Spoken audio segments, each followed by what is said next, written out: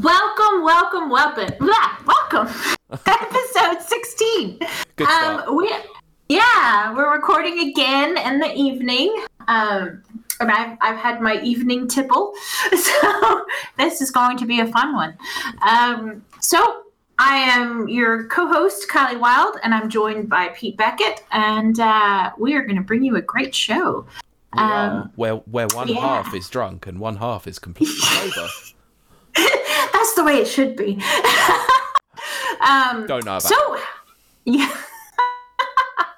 How was your week, Pete? It was all right. Work was work, and the weekend was a busy one filled with birthday celebrations and all that. So I can't complain too much really. But I'm just very good. Just eager to get in and record again.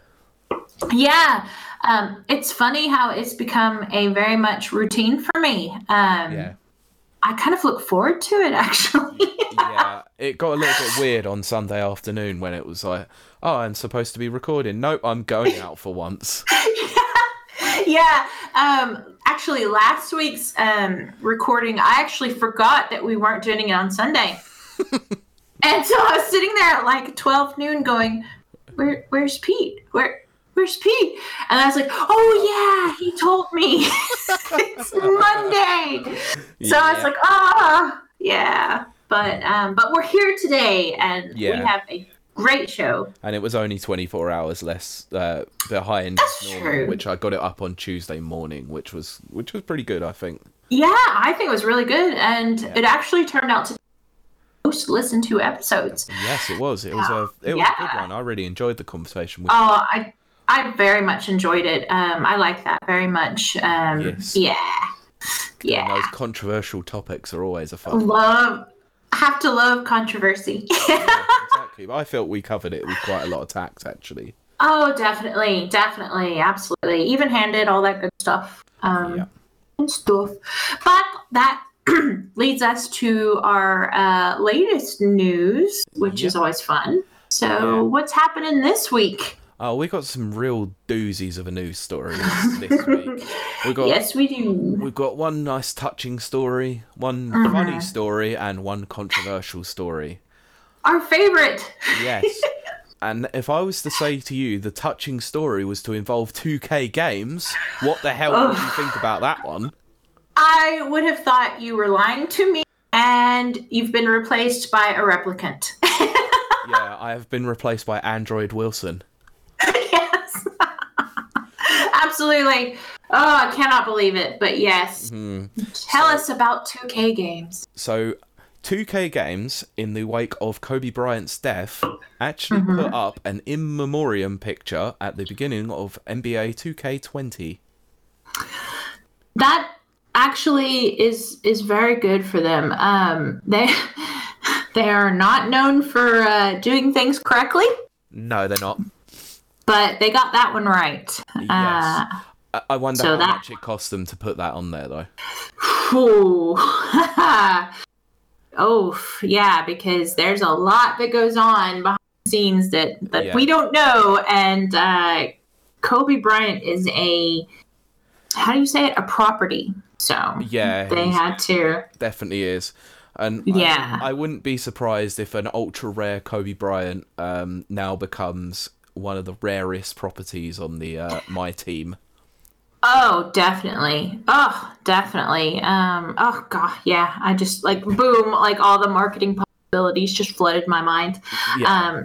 Which is a terrible thing, but that is what happens. You see it with even Elvis's estate. That's a nightmare, to be honest. Oh gosh, that's the thing when a celebrity passes, and let's face it, Kobe Bryant is a celebrity as well as a sportsman. Yep.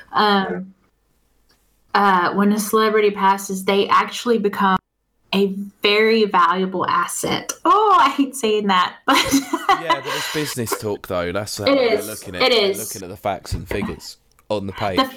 Exactly, and the fact that 2K games out of anyone was able to secure that actually speaks quite well for them. Yeah, it does, and I'm glad that they've done something nice to pay back all those people who actually got fleeced over by them over the many, many years they've been doing this kind of thing. You know. Yeah. But absolutely. I wanted to mention this because I don't think 2K get enough credit when they do something right. Yeah, I can agree with that. Yeah. But yeah, because I mean, as a basketball fan, it was quite hard to read about Kobe Bryant's passing the other day, even though I'm a Celtics fan. It was like, well, he is a legend, to be fair. That word is thrown around a bit lightly. Isn't thrown around lightly. You know, he is one of the greats of, you know, in the NBA history. You know, yeah. And he definitely has a place. Yeah. Okay. Absolutely. Being that I'm from Texas, I of course am a Rockets fan first. Oh, of course you are. And then a Spurs fan second. So. Well, yeah, because they're the only two teams that you have in all of the states. They are. It's true. I mean, hey, but when the Rockets went to the NBA Finals, like 10 years ago, 20 years ago, I'm so old. I watched every game. Oh, of course you did. Yeah, dude. I mean, it always surprises me that the playoffs are like they're such long-winded affairs because they're like best of 7 games, aren't they? Yes, that's exactly right. They're very exciting. It's the same thing with me. It's the same thing for baseball as well. I'm actually a baseball fan as well, but I become more of a fan towards the end. Yeah. when I know who the finals are going to be. So it's kind of the same thing as basketball.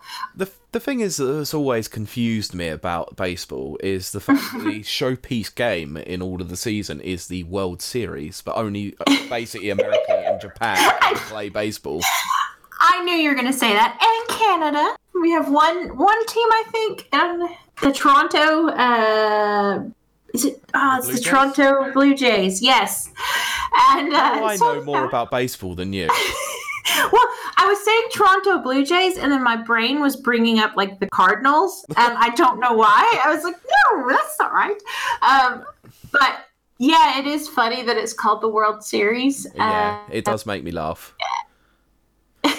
Anyway, that's enough for the basketball or sports related podcast. Yeah, enough sports talk. Yeah, I could actually do a sports cast, to be honest. I really could too, to be honest, because I do love sports. I love playing them. Well, I like watching them. Oh. I'm definitely an armchair fan. Oh, if I ever can find the time, I'm so getting on a rugby women's team. Oh, you should do that. Oh, I'd be so good at it. Yeah, you would. Then the only thing is they might try and stick the pads on you and think you're an American football player. Well, that's true too. Oh my gosh. Oh, they get serious in rugby. They are not. That is no joke. Yeah, they don't mess around. No, they do not. Oh, I love it. Yeah. Anyway, we'll move on. Yes. So, do you want controversy or do you want funny? Let's start with controversy since it's our favorite. Yes, we love a bit of controversy here. Absolutely. And this one happens to be about a game that you had mentioned in our games preview for 2020. Yes, I've been looking forward to it. Warcraft 3 Reforged came out on the 28th of January and has upset players. Yes. Now, why has it upset players? Many, many reasons. I was going to say.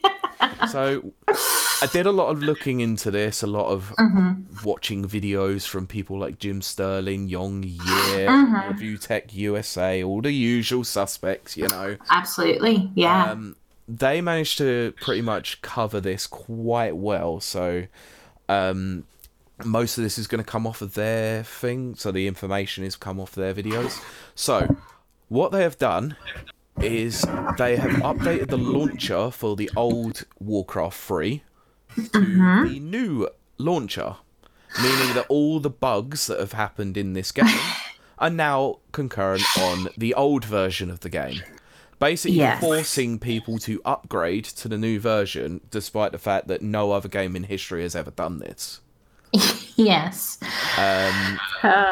There was also a policy change on Activision Blizzard's part that meant that any game mode or subsequent game that was made using their engine is officially their intellectual property. So things that were made using the engine, like Dota, would never ever happen again. Yeah, I am very disappointed. Although to say that disappointment and Blizzard haven't gone hand in hand in the last couple of years, I know. I don't know if it happened when Activision acquired Blizzard. Although I strongly believe that it did happen then. They've just done a disservice after disservice, and I hate that. I mean, I used to be part of the Overwatch community, and it's just you can't now. You just can't. There's no. They've changed the rules. They've nerfed everyone, and then, I was looking forward to Warcraft 3, as I said in a previous episode, and then they've basically just, by setting that standard, they've now ruined the modding community, which... I'm so disappointed with that. Like, the modding community has always been so good. Oh... They really have. Because even modding, the World of Warcraft, the MMORPG, for anyone who doesn't know, which is hard to believe, but let's say someone out there doesn't know, that in and of itself is a great publicity, thing for them. Lots of videos are shared among the community, and modded videos are shared, and or videos of mods, I should say, and things like that. It's just a very strong community, and I of course love the modding community and just about anything. Because they modded Fallout 4 to the version you actually play today. Exactly. I definitely have not made that a secret. No, I mean, I love the modding community, and me too. I mean, there's some mods that I've used over the years, especially on Unreal Tournament. Oh yes, I had the Bender skin for a long time. Oh nice, yes, and absolutely. Every time he dies, it's like when he's getting high on electricity. Nice. It was brilliant. I did love it. That's great. The Mr. Burns one was also brilliant as well. Whenever he dies, he's like, "Smithers, what's happening?" See, that's good. And then Quake. Oh my gosh, Quake had good ones for Quake. Oh, they had the X-Men skins. I was like in heaven. I was like, I'm never playing anything ever again. But so I hate to hear this about Blizzard. But I do. I mean, I hate to say that I understand, because I don't. But I can see their point of view as far as like Dota, of course, took off. Yeah, and the fact is that Blizzard didn't take the opportunity to actually purchase Dota, so Valve got it, and it's sold exclusively on Steam, and it's a multi-billion-dollar enterprise now. And I'm sure they're kicking themselves for. Actually, I'm going to be a bit bold and say that I bet it's not even Blizzard that's kicking themselves. It's Activision. I bet it's Activision. Yeah, Activision has been money hungry since freaking 1972. I don't know. But it feels like it. I remember a day where Activision didn't used to be that bad. Oh. I know it's rare to think of that, but that was back in the 90s. Oh my gosh. Yeah, I can't even visualize it.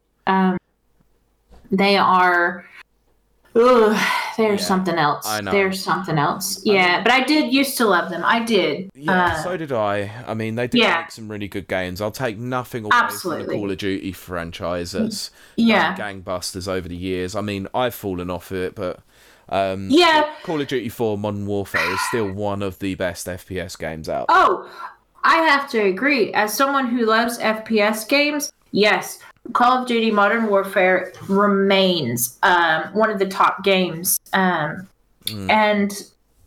I don't know what's happened once they acquired Blizzard, and they acquired, I think I forget who else they acquired, but there are quite a few studios. Quite a few. They amassed quite a few. They've got a lot of well-known, well-named properties. Yeah. And it's just been a onslaught of money grubbing. It has, and I think this is going to cause them a fair amount of problems, especially since one of the things I didn't mention was a pre-release cutscene that was redone in the Reforged engine was actually missold to people. Oh dear. So it was supposed to have a dynamic cinematic camera and be like, sort of be quite movie styled.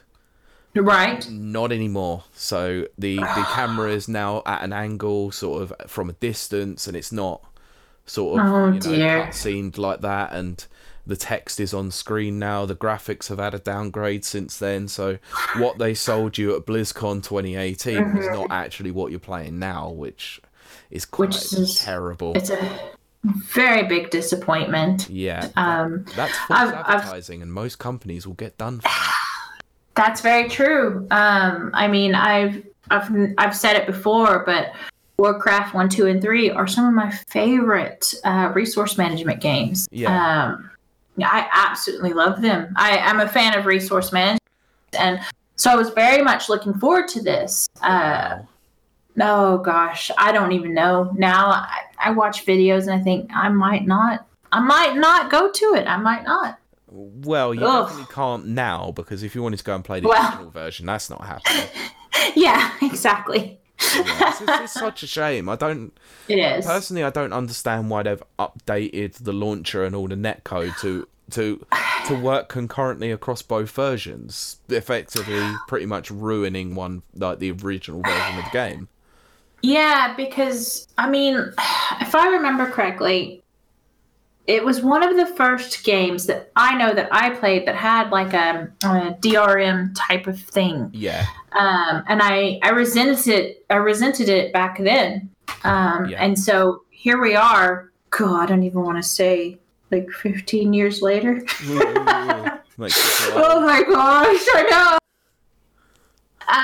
And we're still struggling with this. And people have long since said DRM or any form of DRM is a bad idea. Yeah, it is.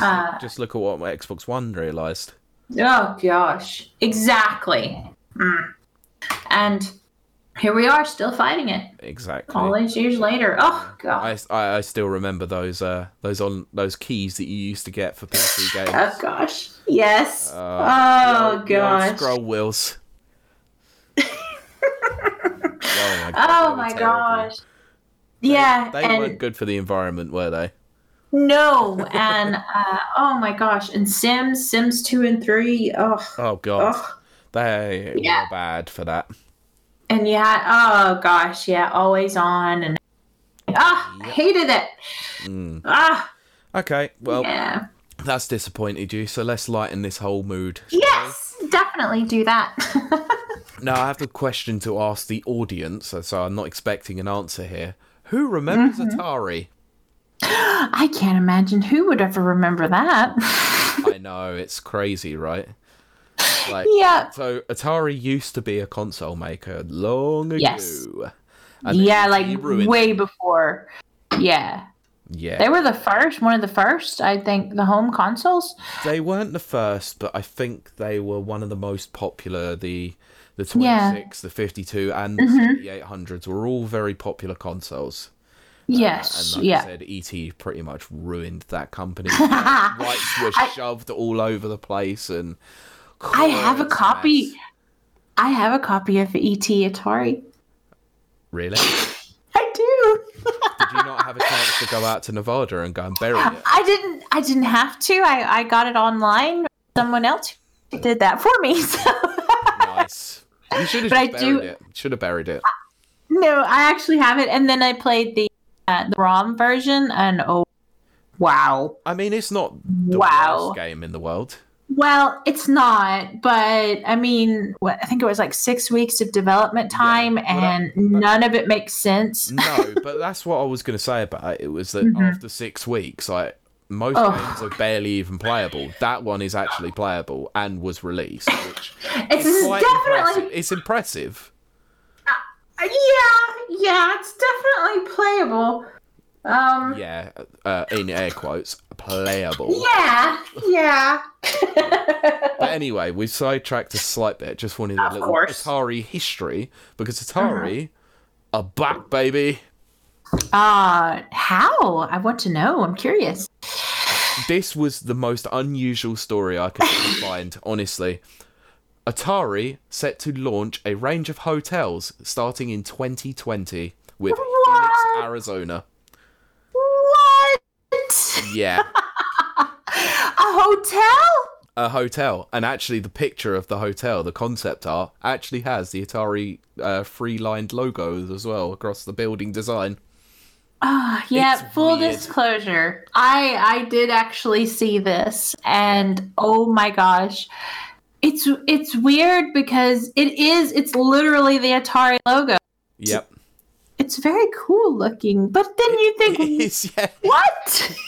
It is the strangest endeavour I've ever seen from a games company. And then to launch in Phoenix, Arizona, I personally would have thought they launched in Las Vegas, but that's in the future. Yeah, so some of the locations that they want to actually go into are Las Vegas, San Francisco, just to name a couple, because I can't remember the full list. Not even try.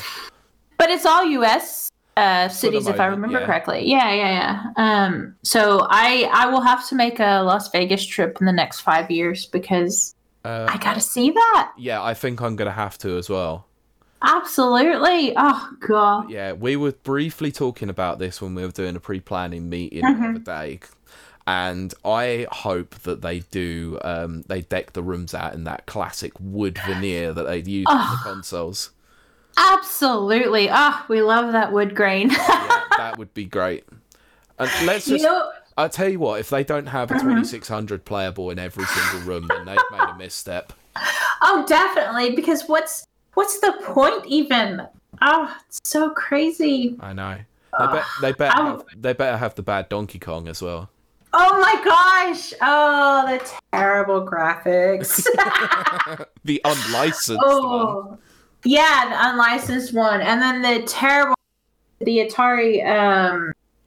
the later one that did Pac-Man that was terrible. Oh gosh, yeah, that was shocking. How do you mess up Pac-Man?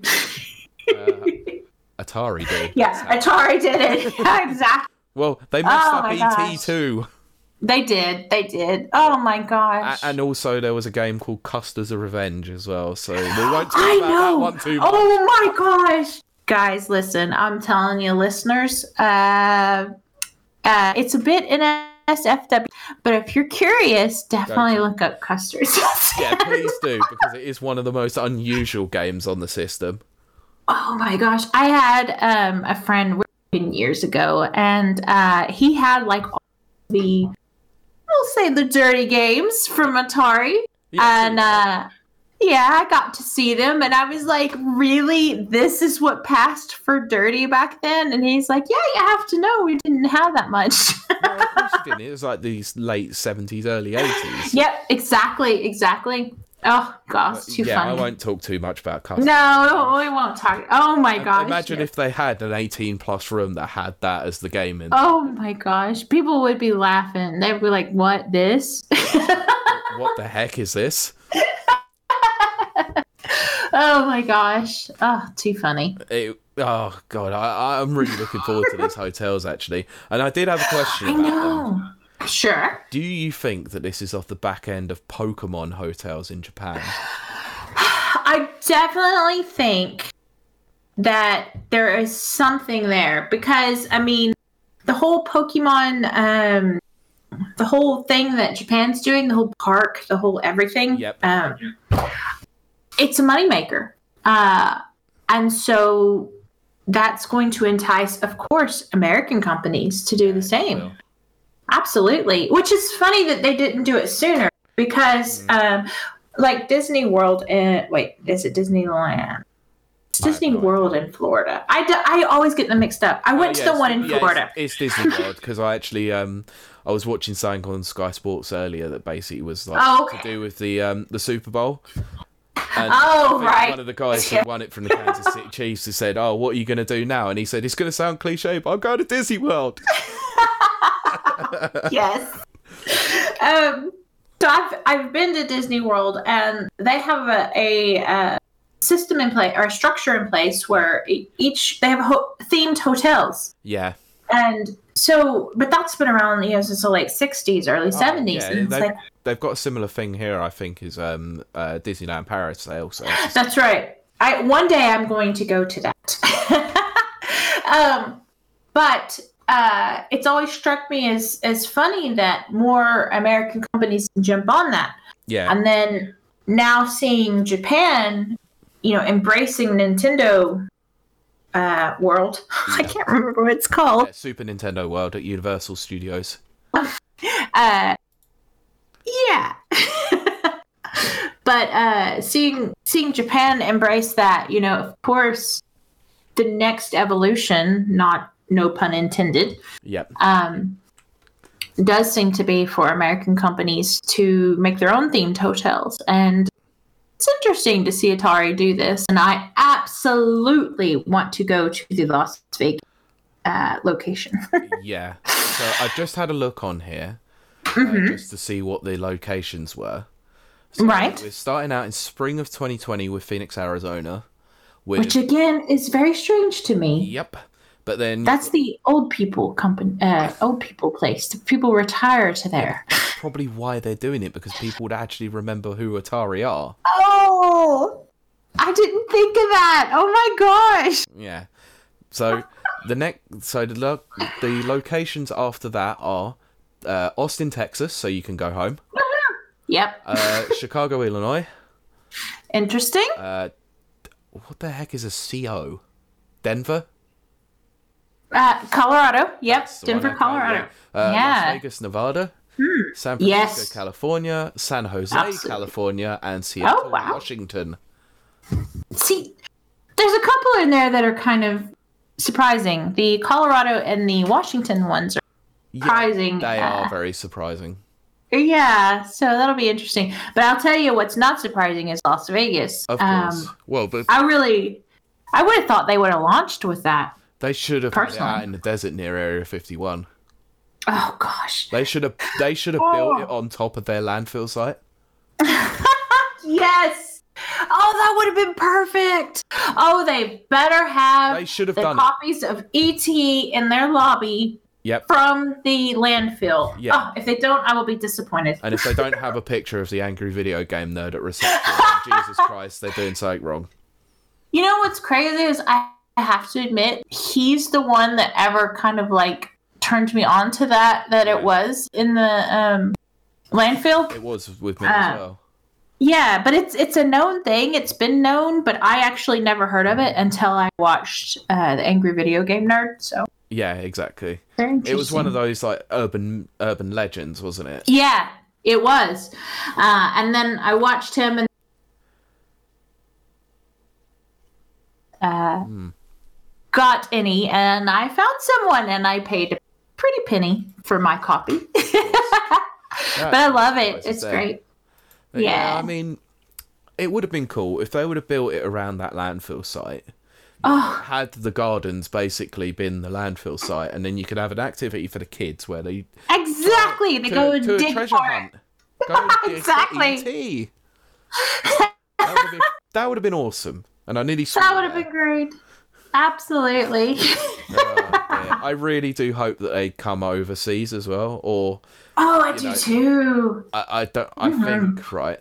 What they should do, and this would be a right money maker, and this would absolutely annoy the heck out of Nintendo as well, I think. Because we've got Super Nintendo World coming to Orlando. Oh, yeah. They should do an Atari Hotel right next door to it. Oh, heck yes. That would be so funny, wouldn't it? Oh, that would be great. Oh, that would be so good. Atari can compete on the console market, but they can definitely compete on the hotel market. Oh, my gosh. Just on the shape alone. Yeah. What I'll do is after this episode goes live, I will post a picture of that up on the on our Twitter for you to check out, because it is good. It's good. It is. It makes you have all the good feelings because it is the Atari logo. Oh, it's so good.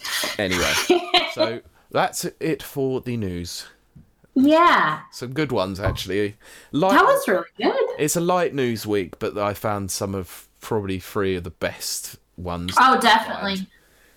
It's getting to where now every week I see something and go, oh, have that on the podcast, and then you just have that on the podcast. Because I'm not good. Exactly. So I'm like, I don't even have to say anything anymore. Yeah, the first couple of weeks it was like, right, I'm going to send this over to you, and I went, already got it. Yep. Now I'm just like, he's already got it. I don't need to tell him. Yeah. Okay. So this brings us to our next segment, and as we always say, it's a 2-minute segment that is never 2 minutes. This is our You Got This segment. It's where you take a moment as you start your week to just kind of think about the upcoming time and just, spend some time focusing on yourself, because we don't really do that very much nowadays. No, not at all. I know for me personally, I'm constantly thinking of, other people, and right now my convention is on my mind 24/7. How do I give people a good time? How do I make sure that they're going to enjoy themselves and blah, blah, blah. And then I forget about myself. You shouldn't. But that kind of flows into this week's quote, which is actually one of my favorite quotes, and I've put it on social media for a couple of years now. Yep. Which is, be fearless in the pursuit of what sets your soul on fire. I have always believed that the thing that you should do is anything that makes that fire just well up in your chest. Let's say that I remember when I was in university, I was working at McDonald's. Yep. McDonald's did not set my soul on fire. No, definitely not. No. But writing science fiction did.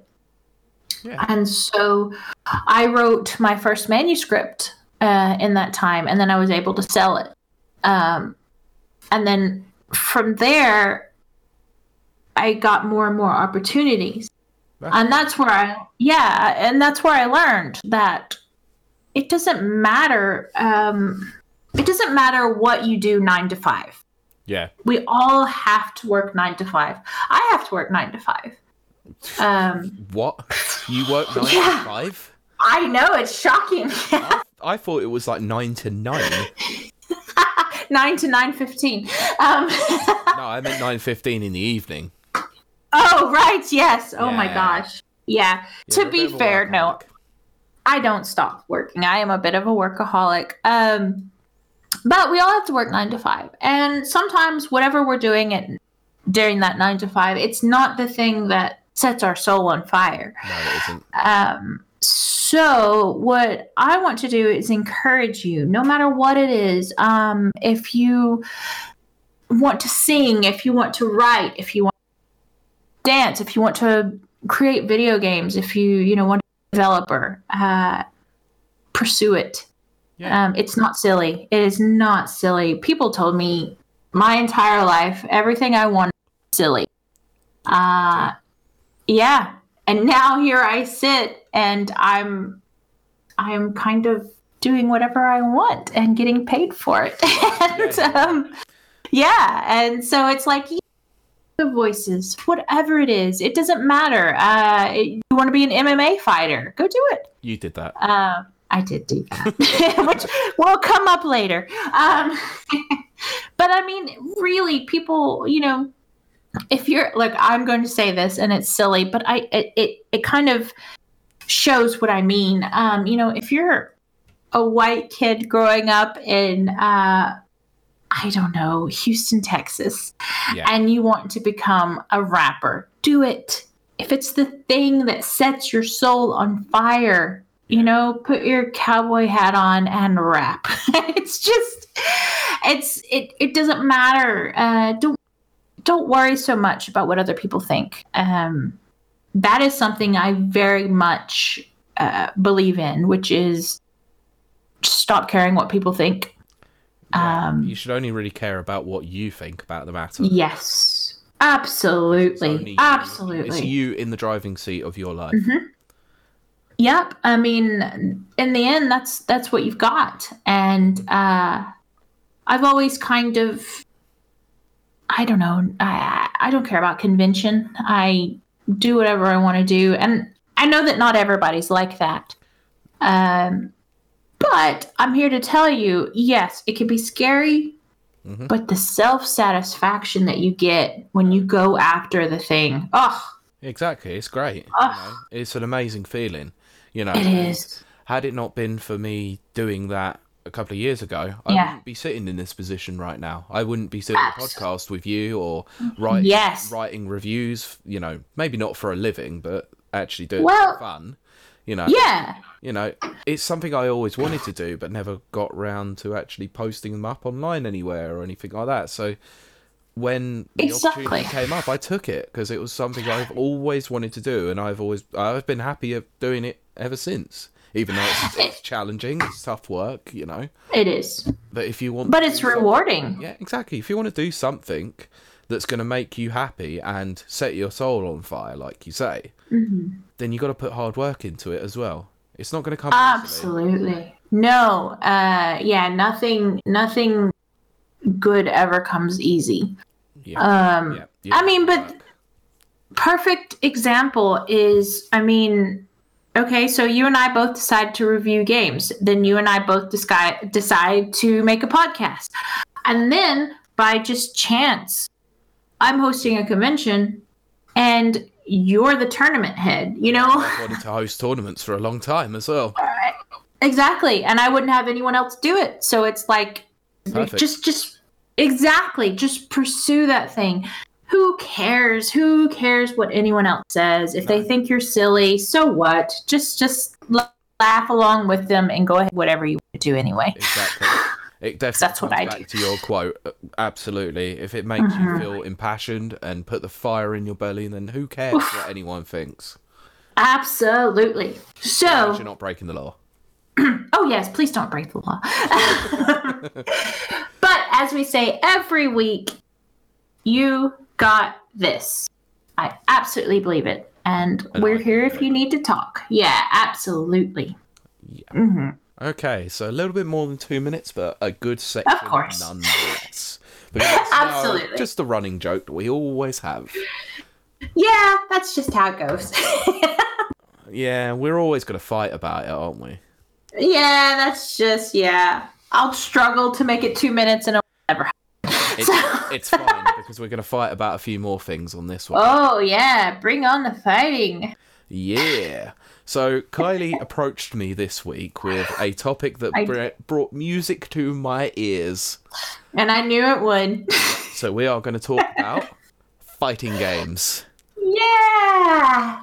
So Mortal Kombat! I was going to say, you tell us why you brought this up. What caused this? This is an easy one. So last week, Mortal Kombat, which we're now on Mortal Kombat 11. That's so strange to think. I know, it really is. They released the gameplay footage of their newest guest character, the Joker. And yes, we mean the Joker from the Batman series.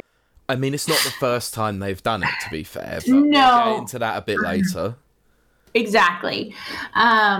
And the footage I was very skeptical in the beginning when it was announced. Oh, when they first released the very first graphic, we're talking months ago, I was like, who is it? That's not Joker. Yeah, what is? It looked a bit hideous, didn't it? Oh, it did. It looked like, I don't know, like a 15-year-old playing cosplay, which is fine, but not really for Joker. It's like they used the Jared Leto version.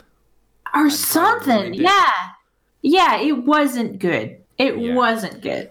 And so I didn't have high hopes, and I was a little disappointed. Yeah, I was as well. Yeah, and then they released the gameplay footage, and I went, oh. Yeah, That was exactly what I thought about it as well. Yeah, they made a few changes here. Yeah, they made some visual upgrades. They did. But they definitely nailed his character dead on with this. Oh, yeah. And I have not verified this, which I'm kind of ashamed of, but it sounds like Mark Hamill. I'm not saying that it is. I should have looked that up. I feel really bad. Yeah, I'm going to go and look it up now, so you keep talking. Okay, but if it is Mark, if it isn't, holy crap, they got the job. They have. It is definitely the right intonations, the right, inflections. It is the Joker. They did it right. Yep. And I am very impressed, especially to come from what they had, a year ago or 2 years ago, where it was just like, oh dear. Oh gosh, yeah, they had pretty shocking ones. Yeah, I remember that first screenshot they released, and I was just like, this is not, no, this is never going to work. Okay, so I've got an update for you. No, yes. It's Richard. It's not. Who also does the voice for Raiden. Really? Yeah. Wow. Oh my gosh. Okay. My goodness, this game has got the who's who of voice actors. My goodness. Oh, you got yourself some Troy Baker in this game. Woohoo! Richard Love Troy Epstein, Baker. Jennifer Hale. Yes. Kelly yes. Kelly Hu, Phil Lamar. My goodness. Yeah. They are killing it with this voice cast.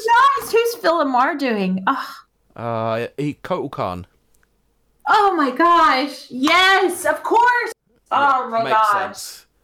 Yeah, I think he perfect. also did it in Mortal Kombat 10 as well. He did. Oh, they are killing it. They're doing really well. That's some good voice actors. Yeah, and let me just say, as someone who loves Joker but also enjoys the voice for Hamill, they have just nailed it. Oh my gosh. Apart from Darcy. Yeah. We are going to leave that subject alone. We will. We definitely will. You know my thoughts on that. So what it comes down to is I was very excited for this. And then, of course, knowing that Pete loves Street Fighter. Street Fighter. I like a lot of fighting absolutely. Games. Yeah, I thought it would be a great subject to discuss. Starting with the history. Wow. I mean, fighting games go back a very long time. It's surprising to think that one of the earliest recorded ones was about 1985, I think, and I can't remember what game it was, but it was around about 1987 that the original Street Fighter came out. Did it really? It did, yeah. So there's an interesting side story with that you guys over in America and in Japan got the game as Street Fighter. Over here, it's called Fighting Street. Really? For the home console release, it was. Right. No idea why. Oh, that's crazy. Yeah, but okay, let me ask this question right quick. Go ahead. We had Super Nintendo. Did you guys have Famicom or Super Nintendo? Oh, okay. So Famicom is strictly Japan. Yeah, Famicom and Super Famicom are exclusive to Japan. Oh, okay. Yeah. Been trying to follow that one. Yeah, it's a bit of an odd one, to be honest. It is. It is. But yeah, I mean, that's the earliest one that I remember. Obviously, after that, we had the absolute craziness that was Street Fighter 2 in 1991. Yes. The game got literally changed, and always makes me laugh that actually combos were a bug. Really? Yes, they never intended for that to ever happen, but then when the game was actually put into the hands of players, they realised that they could cancel moves with special moves, and that's how the combo was created. Oh, that is wild. I actually that. I remember when Street Fighter Turbo came out, which would be the era that I started playing. Yeah. And I remember studying the book that came with it, the instruction booklet, and trying to memorize and just being like blown away that, you know, you could do all of this spectacular moves and stuff. Yeah. It was unlike anything at the time. It was only when Street Fighter 2 Turbo came out that actually the vast majority of the public actually had any idea what Street Fighter was, because it was bundled with the Super Nintendo in a lot of countries around the world. That makes sense. That's why I knew about it then. Yeah, I mean, that's how I first discovered it, because I got, I think my brother actually got the Super Turbo, or not the Super Turbo, the Turbo version of the Super Nintendo. So we played hours on end, and also the Mega Drive version of that game is a very funny one. Yeah, that's the one I had, the Sega. Yeah. Because we didn't call it Mega Drive. Oh, yeah, you call it the Genesis over there. Yeah, exactly. So I had the Sega Genesis version, and I've spoke about this before, but Chun-Li was, of course, my favorite. Of course. And to put her on Turbo, unless you were Blanca, you were not going to beat Chun-Li. No, not usually, because he also had a button, a move he mashed. Yep, that's right. It was the slap, the big old slap. Well, it was also E Honda who had that as well, because he had that. Oh, that's slap. Right. So, he did. He did. It's actually the very first fighting game that actually had the piano key input. Really? Yeah. So if you piano key the three heavy buttons, that's how you brought it. Or the free punch buttons or the free kick buttons, that's how you would bring it out. Oh, Most funny. people would just mash light. Yeah, exactly. But then, as a result of Street Fighter's unbelievable popularity, that's where we got a lot of other fighting games come out. One of the most famous examples of it was actually a programmer and producer of a particular series that we mentioned recently. Left Capcom and went and joined SNK and took a lot of the work that he done and made Fatal Fury. That's right. That's why we spoke about Terry not too long ago because of his appearance in Smash Brothers. That's right. But the thing about Fatal Fury was that it was a more complex Street Fighter. So the button combinations were a little bit different to what they are on your traditional Street Fighter. So it wasn't quite, quarter circle forward, quarter circle back, Shoryuken movement, so forward, down, forward, as you're... Yeah. It was quarter circle forward, half circle backs in one and stuff like that. It was... it was complex. It was a very complicated game. I became a button masher when it came to the more complex ones. If it wasn't back circle, I started becoming a button masher. Yeah. I mean, you have kind of touched on the notations for Mortal Kombat there, actually. So yes, exactly. It was at this time, actually, where Street Fighter was going up against Mortal Kombat in a big way, because in 1992 was when we got the first Mortal Kombat, and the thing that made that the most important thing was the digitized graphics. So it made it stand out, but my God, it aged horribly. It's weird because you're exactly right. Saw Mortal Kombat, probably the first one, but definitely 2 and 3. I was like, we're in the future. We're in the future, and it's never going to be better than this because it looked very photorealistic. And I remember the controversy of of the fatalities, and you could I don't know if they did it in other countries, but I know in America you could turn the blood physics off or on. You could turn them off here, but also there was the controversy over the 2 different versions, which you may have had over there as well. Where the Mega Drive or Genesis version had blood, and the Super Nintendo one didn't. Yes, that's exactly right. I had the But yes, I remember hearing that of course, the Nintendo version would not have blood. The family-friendly company that Nintendo were. Exactly. And if I remember correctly, and of course, correct me if I'm wrong, it was such a big deal that it actually became political. It did. You're very right. It was Mortal Kombat and another Sega property known as Night Trap that caused ESRB to be created. Oh my gosh, Night Trap is worst and terrible.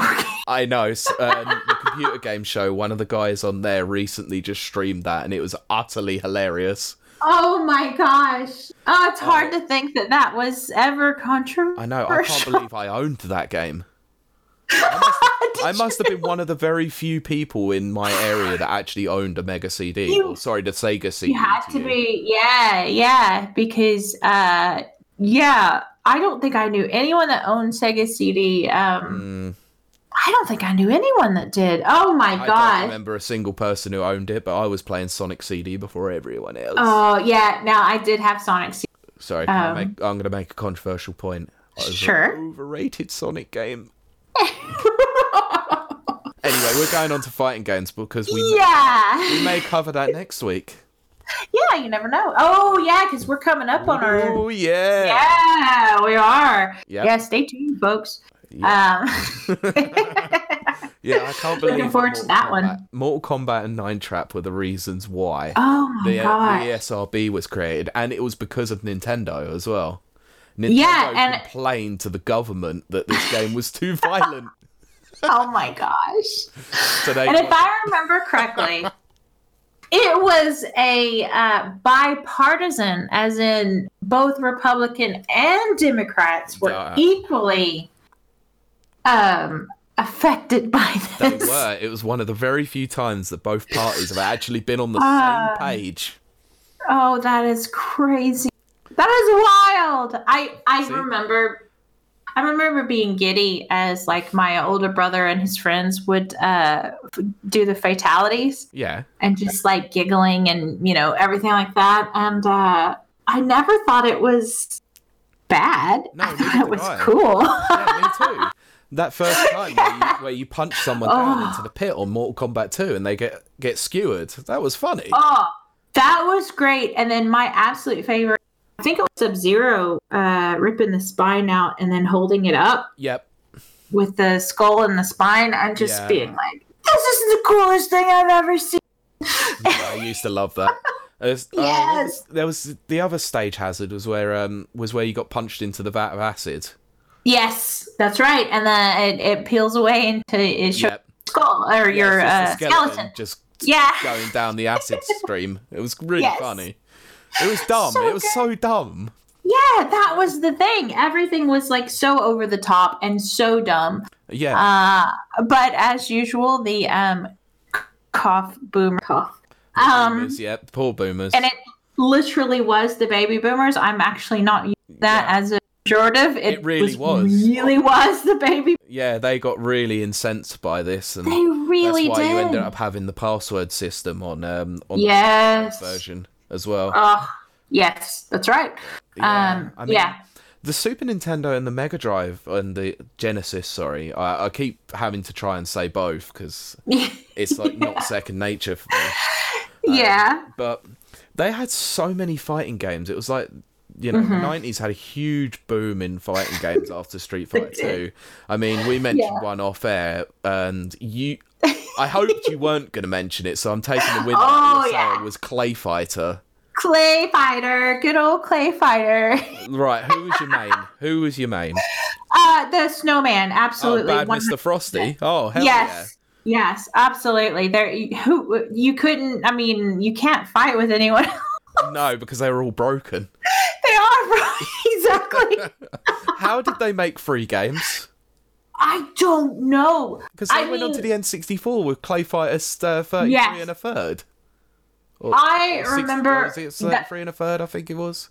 Yeah, it is 30. Yeah, it was taking the mick out of the Naked Gun game, was it? Exactly. Oh my gosh. Oh my god. Such a different time. I remember that when the first Clay Fighter came out. Actually, no, I'm going to say when the second Clay Fighter came out. And thinking the graphics were stunning. I mean, they were very good at the time. I mean, it's funny to look back now, but it really was. What is it called? When they use like claymation and then they take a picture of it every. Oh, stop motion. Stop motion, thank you. It was stop motion graphics. Yeah, it was. Like the whole game was basically using stop motion, and it was quite amazing. Absolutely. Actually. Yeah, it was very amazing at the time. But if you go back now and play it, oh dear.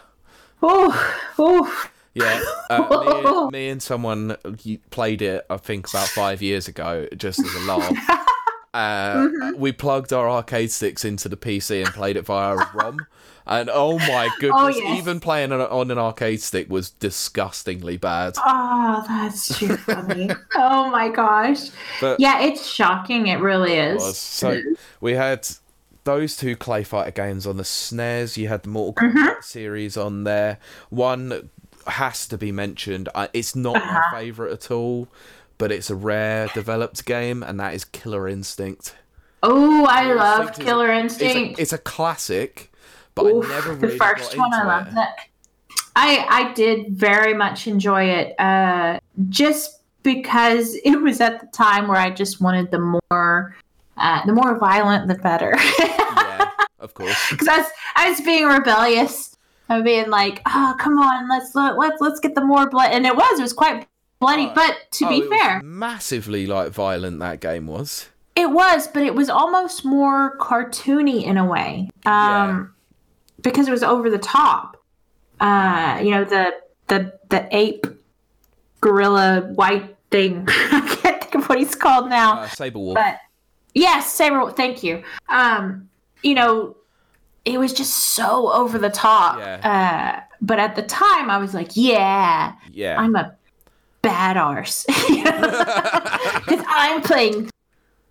And of course they had the arcade versions as well. Yeah, I mean the arcade version was very good. I played it. Yeah, we've got an arcade around my area where they do have a Killer Instinct cabinet, so I got to play it on there, and it was cool as hell. But, I would love that. I mean, even though I wasn't the biggest fan of it, the Fulgore design always attracted me into that game. It is epic, that design. Yeah. It is. Character. Yeah, no, they did really well on the design. They did not do so well on the combos or the it's a minor thing, but the stories on the story ladder was a bit strange on that, but I do have to say that the combo system is very unique. Unique's a good way to put it. Yeah, I mean, I don't know if it's held up well. I will say in a fit of irony, it's not very instinctual.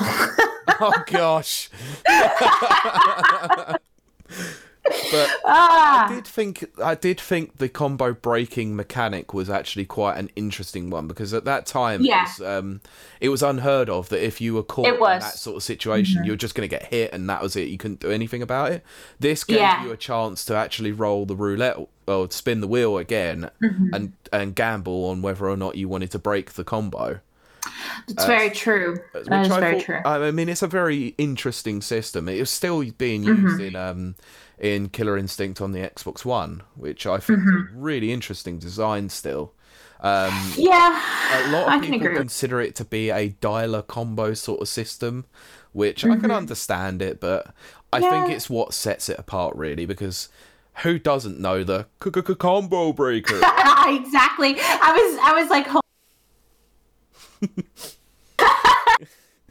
but exactly, and then of course Tekken's another one. Yeah, we would go amiss without mentioning Tekken. We have obviously missed off one. The game a little sooner. Yeah, the Virtua Fighter was a classic AM2 property. Oh yeah, like that's another one that when Virtua Fighter dropped, it was a 3D fighter. Ooh, it's horrible to look at now. Oof, it's rough.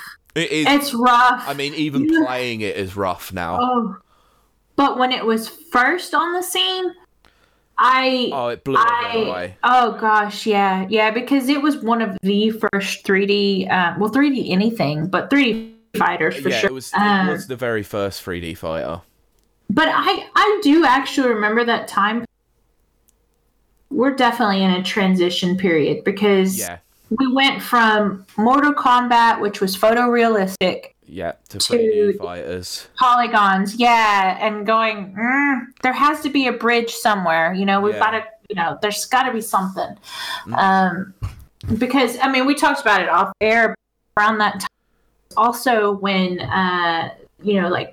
Mortal Kombat Sub-Zero came out. Oh yeah, apologies. Yeah, which I had been looking forward to because at the time Sub-Zero and Reptile were fighters. Yep. And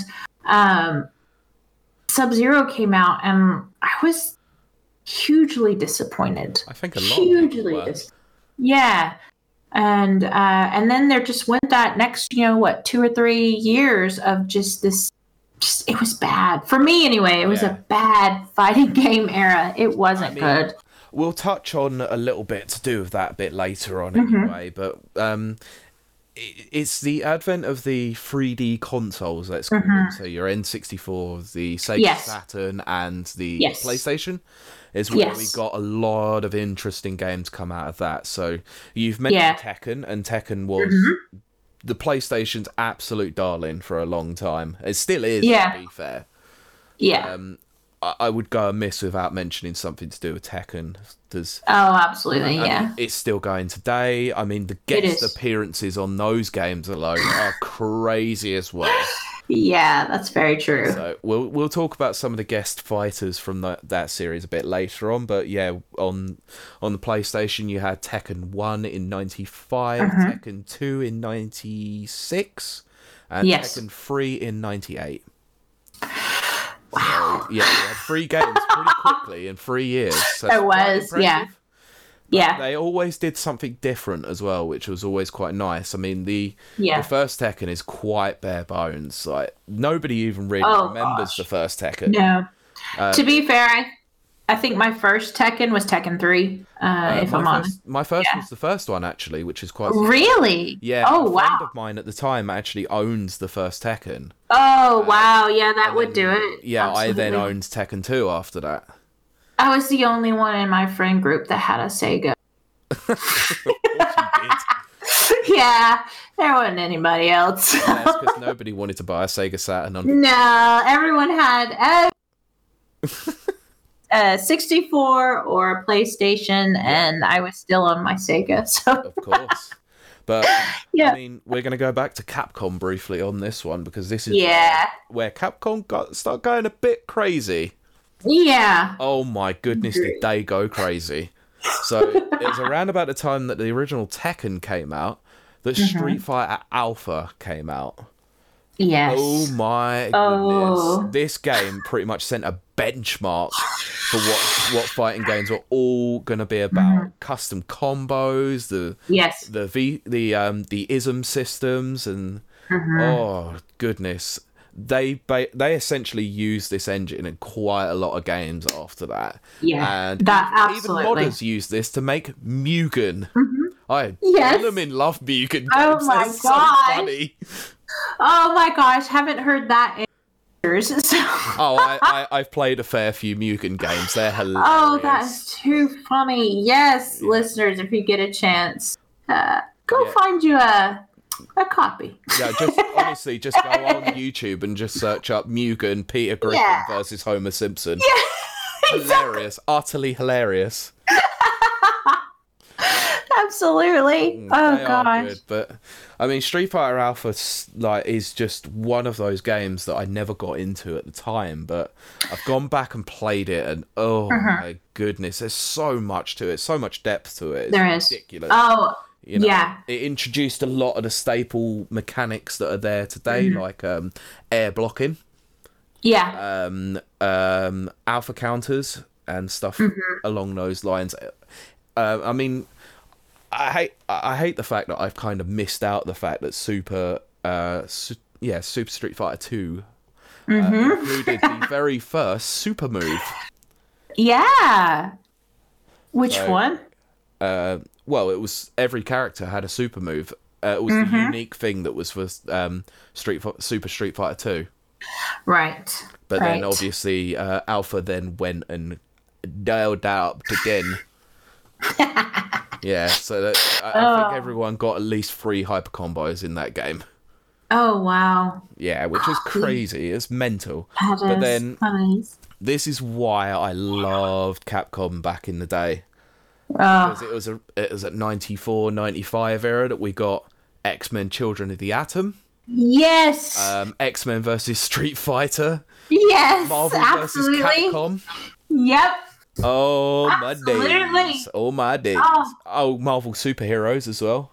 Yes. Oh, they were good times. Like I said, they used the Alpha engine pretty much for every single one of those games. I will never forget walking in, well, to a few Pizza Hut and Walmart would have game cabinets in their lobbies, and it was always Marvel versus Capcom, and just the amount of characters you could choose. I was in freaking heaven. I was just like, oh my gosh, this is so cool. I could barely reach it, but I was still like, this is the coolest thing that ever happened ever. Yep. I still remember how amazing that roster for Marvel vs. Capcom was. Yes. Oh, yes, absolutely. Brilliant. And the way it was like, almost like on a globe type thing. Yeah. Oh, God, it was like so futuristic. Mm-hmm.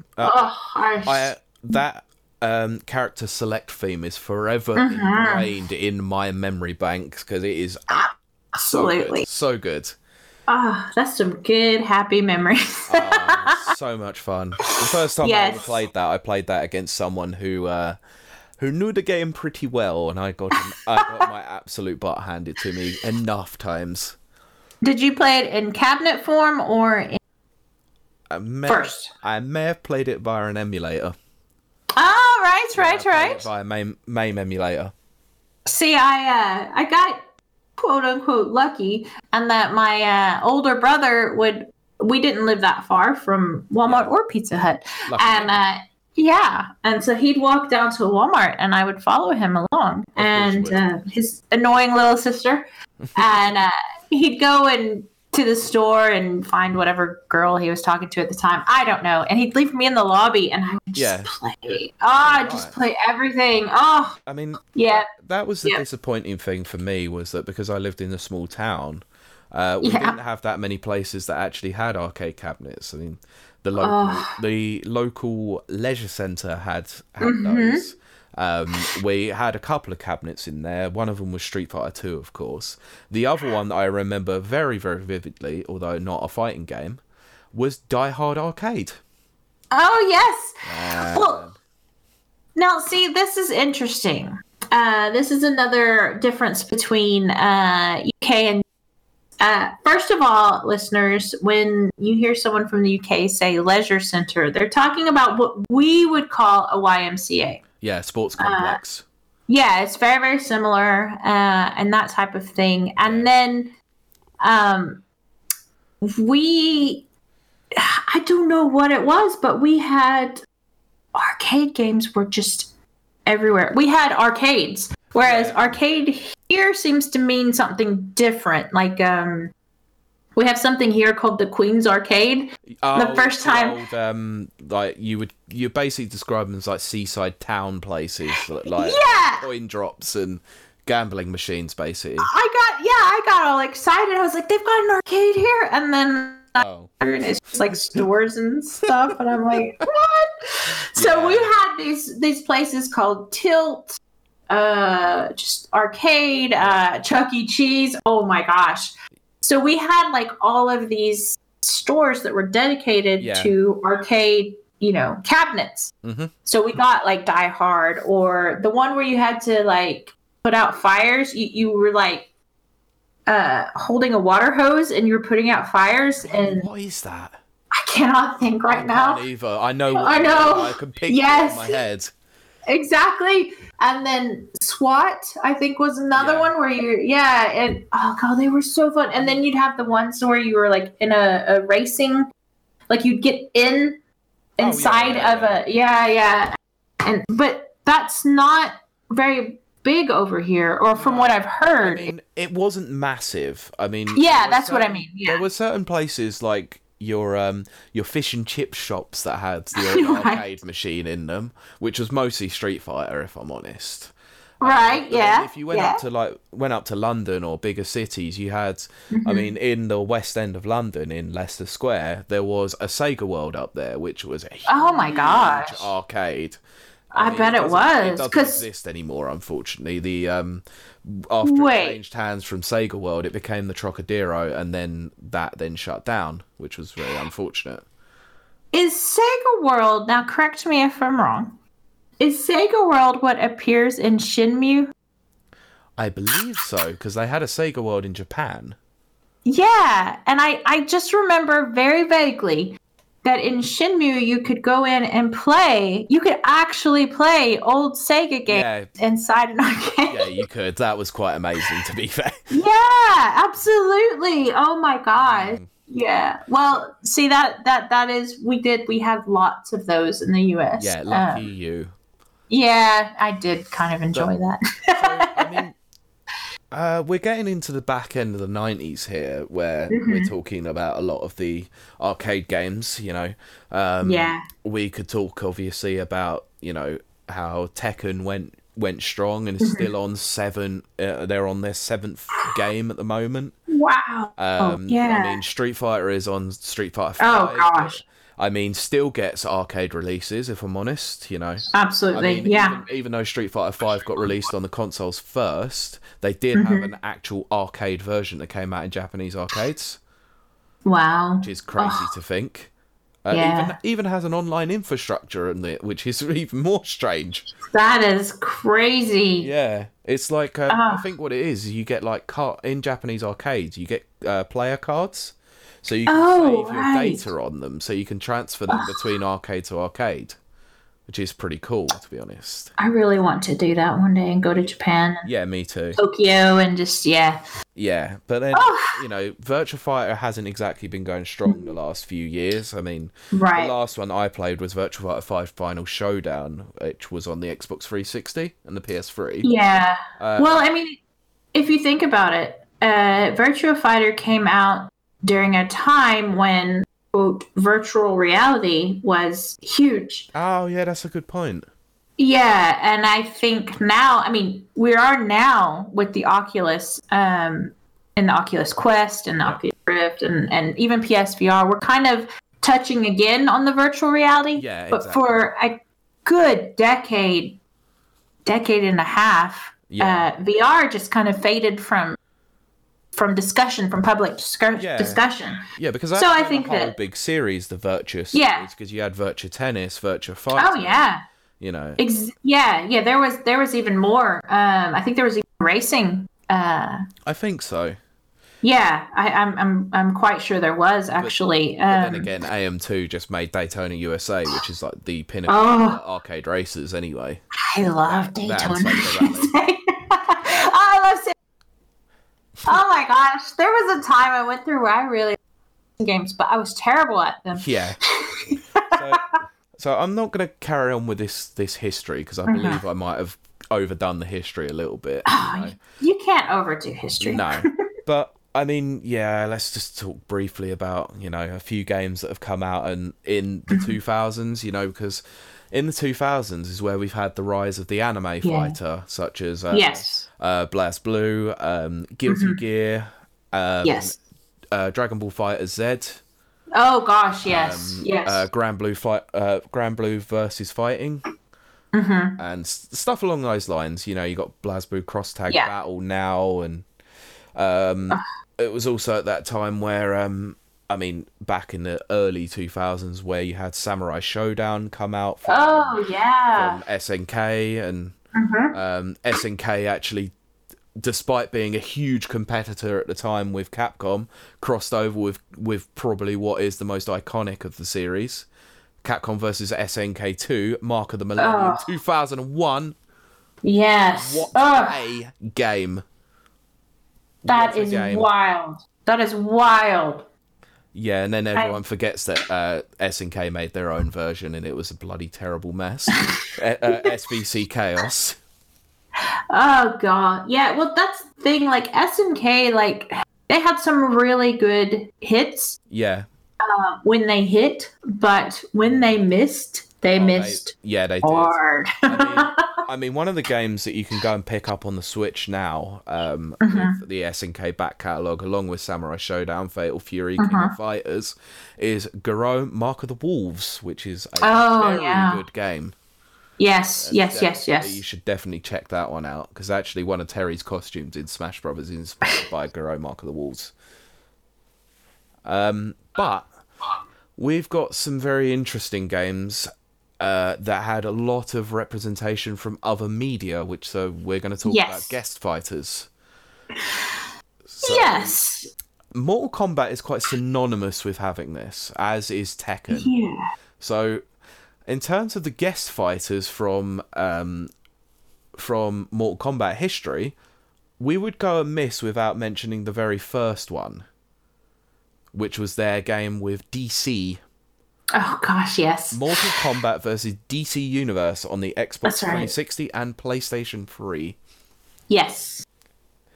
Which, when it happened, I thought it was terribly executed at the time. I thought it was fun. A lot of people did. I'm one of those people that saw it was a disgusting mess and just went with it and had fun. It did have some funny stuff in there. It was during the time that I was like, I guess full of teenage angst. I don't know. But I think I was too. Yeah, I was just like, oh, this is terrible. It is just, they're just buying into all the marketing. I won't have anything to do with it. And then, of course, I regretted it afterwards. But at the time, I was very staunchly against it. Yeah, of course, but it did have some really good stuff about it. I mean, Joker was designed incredibly well. Oh yeah, He was one of the very few characters that actually had a really good moveset. He was designed perfectly. Mm-hmm.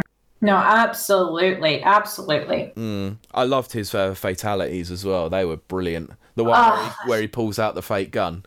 Yes. He starts laughing and then he just shoots them. Yes, which they've recreated, shall I say.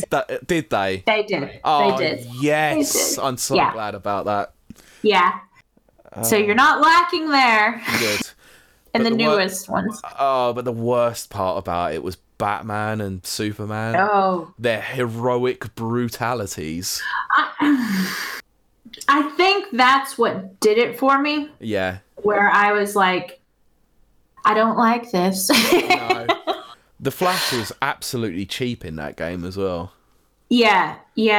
Oh gosh, I remember. Oh, I just remember that whole time period, and it was a huge marketing deal. Yeah, it was.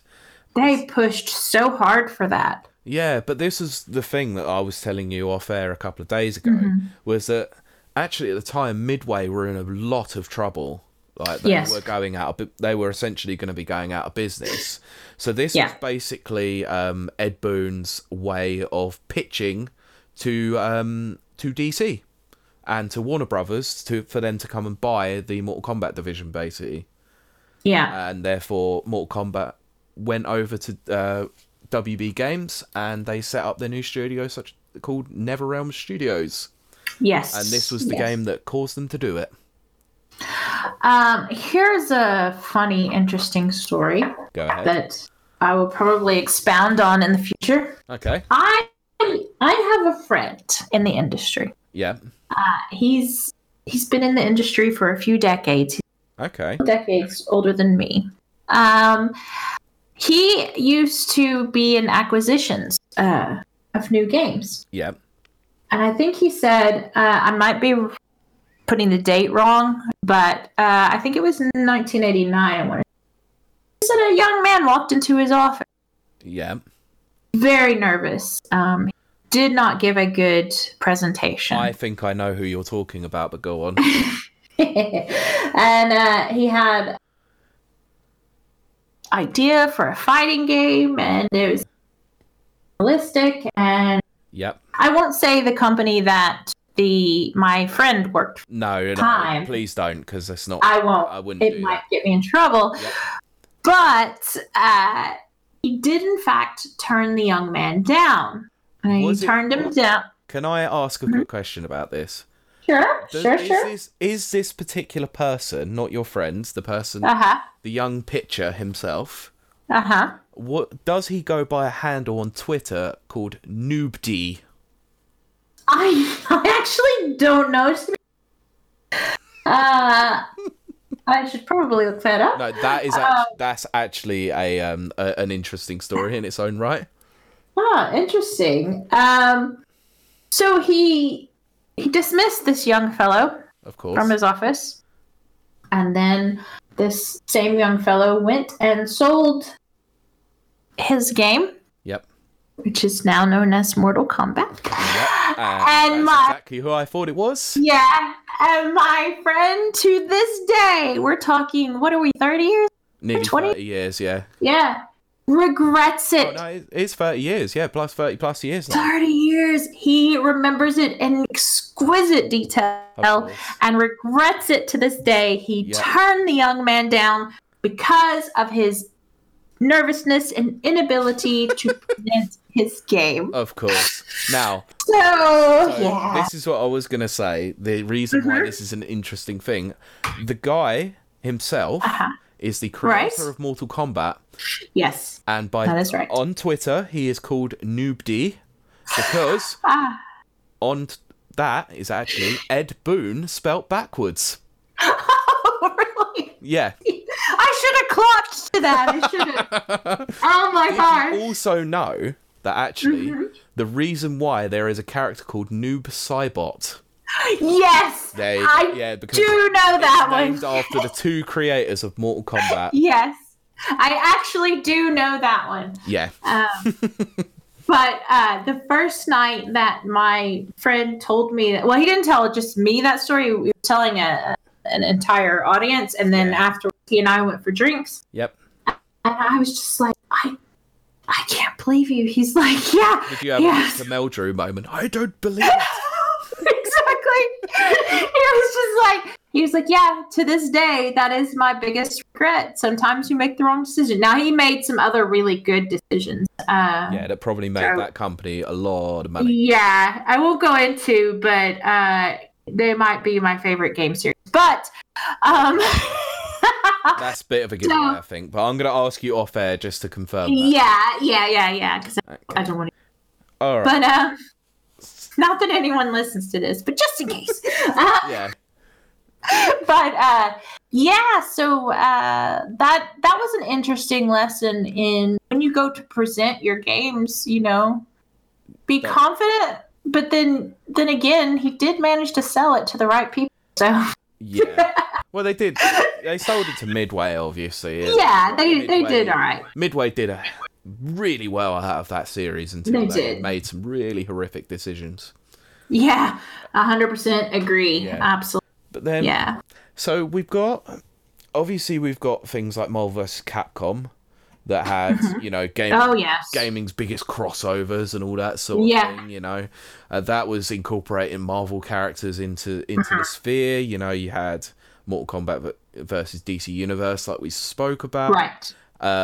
We then move on to things like Mortal Kombat 9, where you had some crazy characters come into that one. I'm trying to remember some of the guest characters that came on that, because that was mad. That was a very, very, that's the moment I decided maybe I'm not into Mortal Kombat as much as I thought. Oh, blimey, I forgot about some of these. It was wow. It was crazy. It was definitely crazy. And to be fair, which we will talk about in more detail here in a bit, the outfits for the characters got kind of crazy there for a little while. Yeah. So I'll go over these 9 characters that have been in Mortal Kombat as guest characters over since 9, 10, and 11. These are mental. So you have Joker. We've mentioned him. You right. have a xenomorph from Alien. Yeah. Freddy Krueger. Yep, that's right. Leatherface. Yeah. The Predator. Yep. Spawn. Yeah. The T-800. And Jason Voorhees. But there is one other that was only PlayStation exclusive. Which was? Kratos from God of War. Oh, yes. Now, I never played the PlayStation version. I didn't either. But I did hear of that. Which is just... That's just crazy. Yeah. That was absolutely mind-blowing. I know, but he was broken, apparently. No, I wouldn't be surprised. He was banned on the tournament scene, I think. Ah, right. Okay. Yeah, I think because they played exclusive on 360 at the time, because it was the better version. Yeah. So yeah. That was the main one, that I knew anything about at the time. Let's just say this one thing. As well respected as fighting games have been over the years, there's been a lot of controversy about them as well, hasn't there? Yes. I mean, from day one. Yeah, I mean, we mentioned obviously the forming of the ESRB because of Mortal Kombat and Night Trap, but that's not to... I'm going to go into one of gaming's biggest crossovers here, and this is the most unexpected of ones. Street Fighter cross Tekken. Yeah, that's a weird one. Yeah, I mean... It's very different styles. Yeah, they're two very different styles, so one 2D, one 3D, morphed onto a 2D plane because Capcom made this version, with Tekken Cross Street Fighter still apparently supposed to be coming out. It's been 8 years. Just gosh. Now. People seem to forget that Street Fighter Cross Tekken came out in 2012. Wow. Yeah, it's been a long time. Wow. So, golly. So, this was a very unique, interesting game, let's say. It played like Street Fighter, but it had a lot of stuff that incorporated Tekken mechanics as well, such as wall bounces, ground bounces, OTGs. So, to anyone who's not in the know, that's an off the ground. So you can keep your combo going, even though they've hit the ground with a hard knockdown. Crazy stuff. Oh, wow. I really liked the game. I still have it on PC, and I still do play it. It's fun. Oh, wow. I really like it. But... That's very cool. This game had a lot of controversy by locking 12 DLC characters on its disc. Yes. Including Kai and Cody from Final Fight. Yeah. I'm not bitter about it at all. Oh, that was a crazy time for anyone who was not around at that time or wasn't aware. DLC at the time was it wasn't really downloadable so much as it already disc. Yeah, it was already there, and it was just already there, unlocking it via code. Yeah, which is just it was kind of humiliating in a way. Yeah. It was terrible. I hated it. And that was across all the games at the time. That was across the board, and it just there was no justification, and a lot of games threw a lot of hissy fits, I guess, about it because. That's dumb. Why sell a disc with everything on it that I've paid for? I've paid, full price for, and lock off. Yeah, exactly. It was never cheap. No, especially back then. No, it was £50 or $60 for the base game. Yes, and then that's right. It was about £20 for those characters. Yeah, and it would be about $20 for those characters. So yeah, it was crazy. And all you're doing is paying for. Those were like a couple of kilobytes of code. Yeah, that was the early days of DLC, and it was terrible. Terrible time. I'm not against DLC. I'm against exploiting DLC. It. Yeah, exactly. To be fair, this is just... I mean, Capcom are pretty much there when it comes to controversy with fighting games. They've always been around, you know. We won't. Absolutely.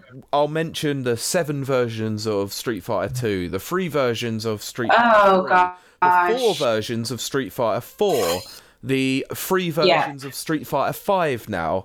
Multiple Alpha games, including a repackaged Alpha 2 Gold, Street Fighter EX, EX Plus, EX Plus Alpha. That's right. Jesus. Capcom have released a lot of Street Fighter games, and not all of them have been hits.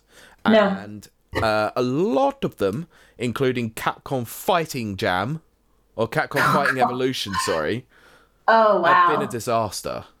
Yes. It nearly fundamentally ruined their fighting game division. Now, I want to bring up something that not a lot of people know about, which is the fighting game Dark Ages. It sounds vaguely familiar, but I'm not... Yeah, because it's a lie, that's why. Oh! So, the fighting game Dark Ages was a time that apparently happened between 2002 and 2008. Where... Wow, that's a big stretch of time. Yeah, essentially after Marvel vs. Capcom 2 was an absolute uncertified hit, Capcom stopped making fighting games, or at least stopped making good ones. Right. But it was... The reason why I bring it up is because a lot of people seem to think that nobody was making fighting games in that time, which is not true.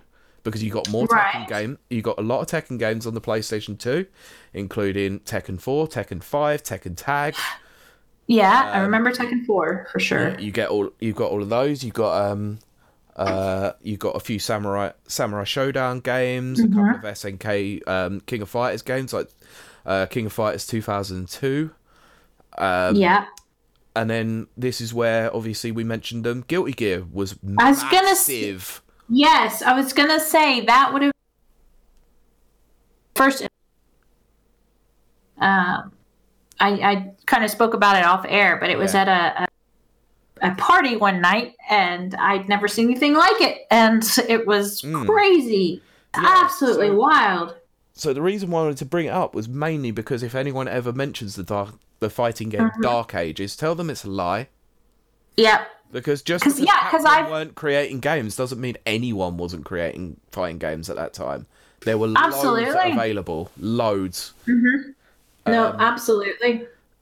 But we've obviously guest characters was quite a huge thing, you know. Yeah. Even to the point where I know it's a Rareware property, but they didn't actually make the new Killer Instinct on Xbox One. But we had the Battletoads actually come into that game. Did they really? Yeah, they did. I love Battletoads. So do I. But it's lots of fun. I know people say it's hard, but what was it as well? They also had Arbiter in that game as well. Oh, really? Yeah. I didn't know that. Yeah, I'm pretty sure that Arbiter came over to Killer Instinct 2013. Oh, wow. I'm going to have to look it out, aren't I? Yeah. But, along with that, you know, I mean, there's always also the female characters. Yeah, there's been a lot of female characters over the years. Which, okay, on one hand, I love. I mean, of course, being a kid, I mean, Chun-Li and the guy with the Wolverine claws in Street Fighter. Oh, Vega. Yes, Vega. Thank you. I would go between Chun-Li and Vega. Yeah. Because, I mean, you know, Vega's quite flamboyant, we'll say. But then what I loved about Combat was, you know, they had Tana and Melina and, you know... Jade, yeah. Which, okay, yes, the character color bikinis on. But I enjoyed having a female fighter to be able to do that. Now, as I got older and went into fighting myself, I did start to see some strategic things. interesting side story. When I started my MMA, which would be 6 years ago now. Oh my gosh. It does not feel like I've been out of it that long. Yeah. My trainer would always play the Mortal Kombat soundtrack, so that was always fun. Of course. Yeah, but I remember when they first started talking about Mortal Kombat 11. Well, it started with Mortal Kombat X, but it's really come to full front with 11, which is, they've made the girls, I don't know what they say, something like they appeased the feminist and, they made them have short hair and more clothes and all this stuff. Guys, I'm going to tell you, I have been in the octagon. Yep. You want short hair. In fact, most females, I cut my hair very, very short when I'm fighting. It comes just below my ears. You would not. Otherwise, doesn't it? Oh gosh, yeah. I mean, not only does it when you're sweating, because you sweat like crazy. So not only does it get stuck in front of your face, which is bad. Yep. You also don't want anything that can be grabbed onto. So I would always cut my hair very, very short. A lot of the other girls, their hair short, would braid their hair. Yeah. So that it was very close to the scalp. So when they started coming out saying, they cut the girl's hair short, blah, blah, blah, I was like, dude, come on. That's more realistic. I'm sorry, it is. And then, yes, I will try to say this as safe for work as I can. Some of us are endowed young women. That can work against you very much in the octagon, because that is a sensitive area. It gets very much in the way. So you either bound them up with just tape.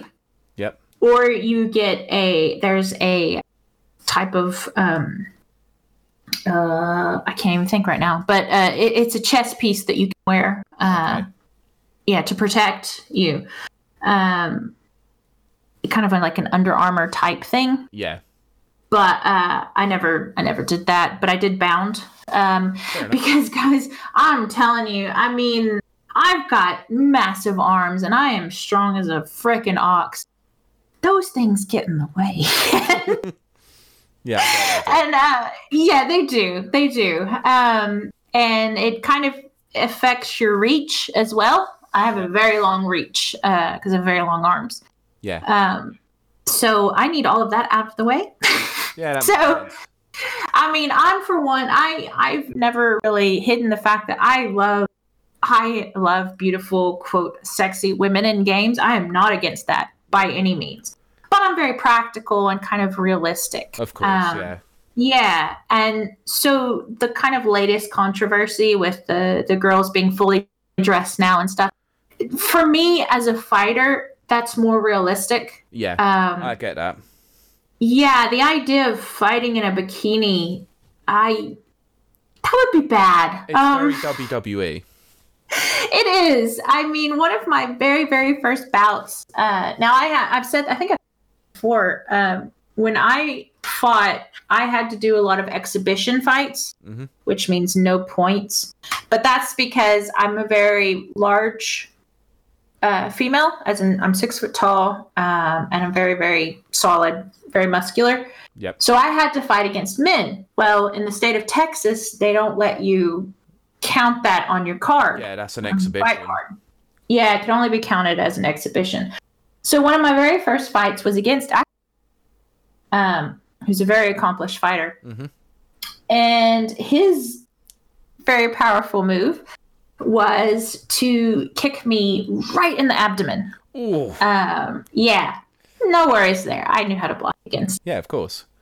But I try to picture myself in a bikini. Yeah, no. Kicked No, that would be bad. That would be so bad. Oh my gosh. And then the no. Yeah. No fighter in their right mind with that much exposed flesh. They just wouldn't, guys. No, they wouldn't. So if you ever see like Cammy's model from Street Fighter 4 or 5, where she's basically got her butt hanging out, yes, that's not realistic. And it would never happen because she'd be trying to pull that thing straight out of her butt. Oh my gosh, yes. The time. It would be a distraction. It would be a huge distraction. Yeah. So it looks good in the game. It does. I mean, I'm not gonna lie. Yeah. Well, even going back to more combat, like Katana looks freaking gorgeous for a couple of those. And you know her outfit just gets smaller and smaller with each iteration. And I think she's a gorgeous character. Yeah. Is it realistic? No. But it starts to sell copies. Let's just be honest. Yeah. It's just funny to hear the Taku crowd, which I love. Don't get me wrong. I'm kind of part of that crowd. But to go over about just appeasing the feminists, I don't think they are. I think they're just trying to be a little bit more realistic. Yeah, I think fighting. So. A little bit more. I mean, you can't be completely realistic. It is a fantasy fighting game, but that's pretty much what they are. They are kind of fantasy. Yeah. Because they're not realistic in any way, shape, or form. Not really. I mean, you can't rip someone's spine out. Not even just that. You can't like in terms of Street Fighter, you can't sit on the ground, do a crouching medium kick, and then throw a fireball. Like that's impossible. That's not gonna happen. I wish I could throw a fireball. That would get people off of me real quick. Yeah, the amount of times I've wanted to low forward fireball cancel. The amount of times I've wanted to do that. So coming back to it. So guest characters for Killer Instinct 2013 on the Xbox One. Yeah. These are mental, by the way. Rash from Battletoads, but he incorporated all the Battletoads into his moveset. That is so crazy. I actually did not know that. Yep. Arbiter. Yes, which is and this is blowing my mind. This is the one that blew my mind when I remembered it because I've just seen it. General Ram from Gears of War. Oh my gosh! Wow. That's but crazy. You're right. That's crazy. Oh my gosh, that is so wild. Yeah, he was a DLC character in Season 3. Oh my goodness. That's insane. I think, shall we leave this here with this one? But we'll mention one last thing to do with fighting games. Sure. The popularity of them outside of gaming. Okay. How many of them have had movies? Well, yeah. You know what? You're right. First of all... Yep, Street Fighter. Yep. And Mortal Kombat 1 and 2. Or yes. Mortal Kombat and Mortal Kombat Annihilation. Dead or Alive, which we haven't mentioned. Yes. Which is the overly sexy one. Which I do actually very much enjoy. Yeah, I like DOA. DOA 4 was a really good game, and it had Spartan as a guest character. That's right. In that game, which was awesome. It's the only game that I've ever had an E grade online. That's terrible. I remember the trailer for it when it dropped. Yeah, so did I. Yeah, I was very excited.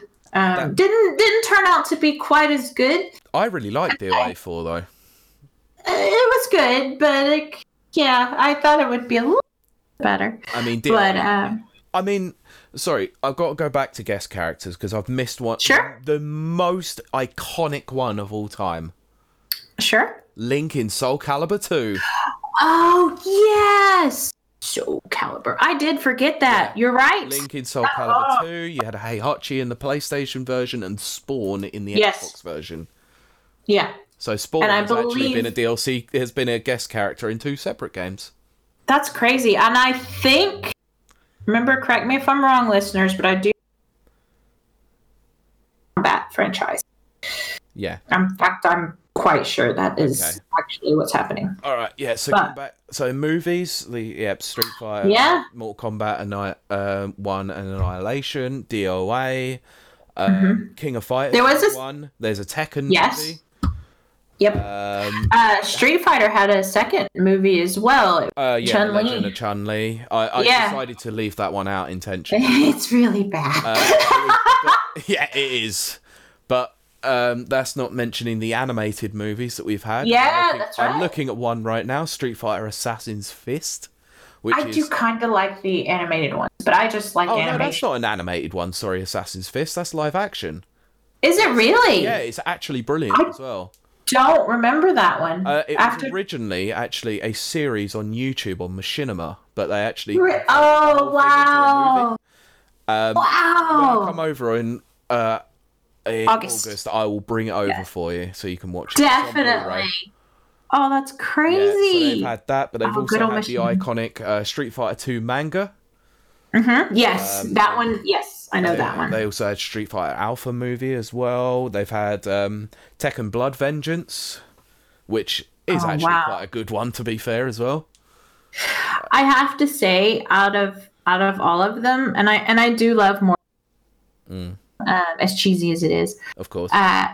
But believe it or not, Street Fighter has the best line out of all of them. Which movie are we talking about, though? We're talking about the original Street Fighter with Raul Julia as M. Bison, where he talks about how... I know exactly what you're talking about here. The day he destroyed the village. Yep. For me, it was Tuesday. Oh my gosh, it's like chilling. It was beautiful.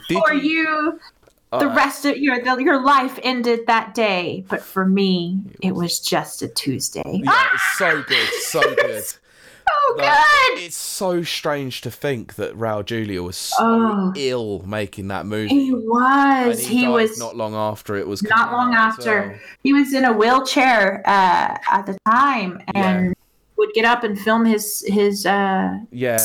They had to actually. He was an amazing actor. Yeah, they had to they had to add things to the costume to make him bulk out a little bit more as well because he was so thin. Oh dear. It was horrible to see, but fabulous actor. What was it? So I thought you were going to mention the classic Zangief line from that movie. Oh, which one? It's the bit where the truck's getting crashed through a door. And they're watching the CCTV camera footage, and he goes, "Quick, change the channel." Yes. Oh gosh, that one's good too. It's so cheesy good. That's the thing. Yeah. When you're watching either the first Mortal Kombat, Street Fighter movie, you have to bear in mind they are cheesy on purpose. Yeah, the first Mortal Kombat is actually a good movie, to be fair.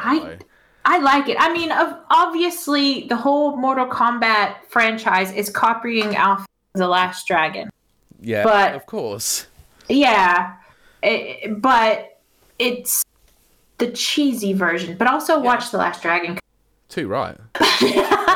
Now, for a bit of factage here to do with the movies and to do with a particular game, do you know that Mortal Kombat originally was pitched as a Jean-Claude Van Damme fighting game?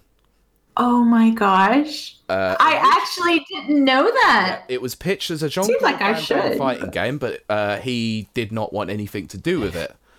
Oh, wow. Yeah, he was then given the opportunity to play Johnny Cage in the movie, which he turned down. Oh, wow. To play Guile in Street Fighter. Yep. He sure did. Yeah. Oh my gosh, right on. And that was like when he was starting to come down from popular. Yeah, because he, if you're listening, Jean-Claude, I'm sorry to say this, but you had a bit of a coke problem. You did, and he made some really bad decisions towards the mid-90s. He still does. Oh, you should see his daughter, though. Okay. Number one, she's beautiful. Okay, all right. And number two, she's an amazing dancer. Okay, I'm going to have to check that out then. Yeah, no, for real. I wish that she would pursue a movie career, but that's my own selfish. Yeah, I have to like be satisfied. Yeah. Which I love her as a fighter, but she's a terrible actor. I love you, Gina Carano. She's not good. That's a shame. That's a shame. Good fighter, though. Yeah, of course. But that's going to cover it for our fighting games. Yes. Because there's been a lot of games, a lot of stuff, and a lot of trivia.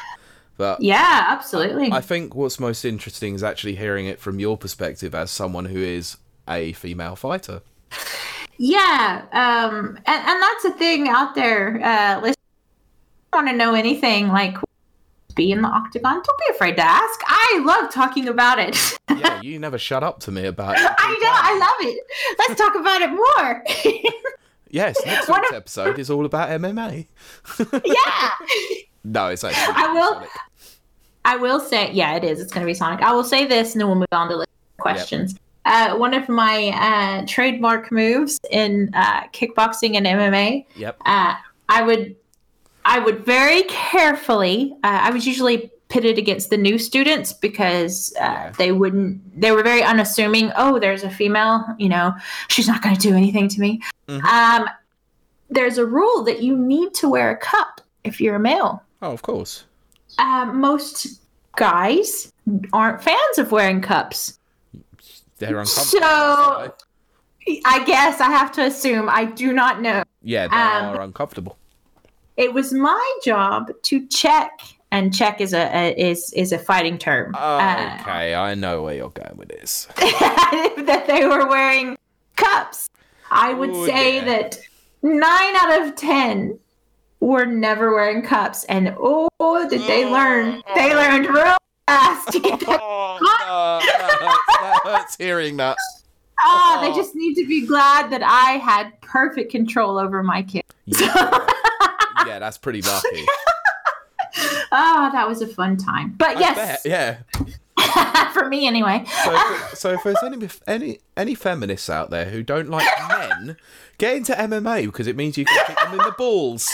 But I love men, and I was still like, one time, I'll say this. One time, I stopped my kick right, like we're talking right there, and then I wiggled my toes. Oh no! Oh my gosh! And I was like, "That's right. You better be wearing it." Oh dear. Yeah, that was definitely a fun time. Okay. Anyway, we'll move on to listener questions. Yes. Okay, we've got some sublimely evil ones again, and I love absolutely. It. I do. Okay, so we're gonna start out with the tamest of them all. Yes. Which comes from Thomas at LlamaFluff42 on Twitter. Thoughts, please, on that Animal Crossing limited edition console. And also, just what is it about Animal Crossing that has such huge appeal across a varied demographic? That's so good. I wish such we a good question. Jen to answer this question. I know she'd be the best to answer this. I know. But do you want to take this or should I? Either way, you can start and then I'll join in. Okay, I have no interest in the Animal Crossing limited edition console, and all those people that have gone absolutely haywire about it are a little bit crazy. Yeah, I'm gonna say that I'm not a fan of limited edition consoles. But the reason why is because I own a printing company and I can print my own skins. I mean, I think the only ever limited edition piece of hardware that I've ever owned was the Resident Evil 5 red Xbox 360 controller, because it was a red Xbox 360 controller and I love red. Which is your favorite color? Well, exactly. I can tell you my only of limited edition hardware that I ever bought, which would be the Game Boy Advance Zelda. Oh, very nice. The gold one. I have it. I still have it today. That's very cool. And I'm looking at one now, actually. Yeah. It was given to me by someone for my birthday. It's not the gold one. It's actually the NES GBA SP. Oh, very nice. Yeah, I'm quite proud owner of that one, but I didn't buy it, so I can't count it. But, I mean, each to their own. Absolutely. If you're massively excited about Animal Crossing and you want to pre-order one of these limited edition consoles, fair play to you. They do look really nice. They do. Most of these people already own 2 or 3 Switches already. Oh, so I know. Do you really need to spend £320 on another? Oh, I just couldn't. I couldn't. No, I couldn't do it either. Makes my stomach just drop. Ugh. To be honest with you, the coloured dock and the design on the back of the Switch are very, very nice, but I just don't. I don't like the Joy-Con colours. Which is weird because I actually like the Joy-Con. I like pastels. I do. Yeah, that's fair enough. But it does fit with the theme of Animal Crossing. It does. Fair enough. I actually thought this was going to be a Switch Lite, but they went full hog and went full Switch, and it's fair enough.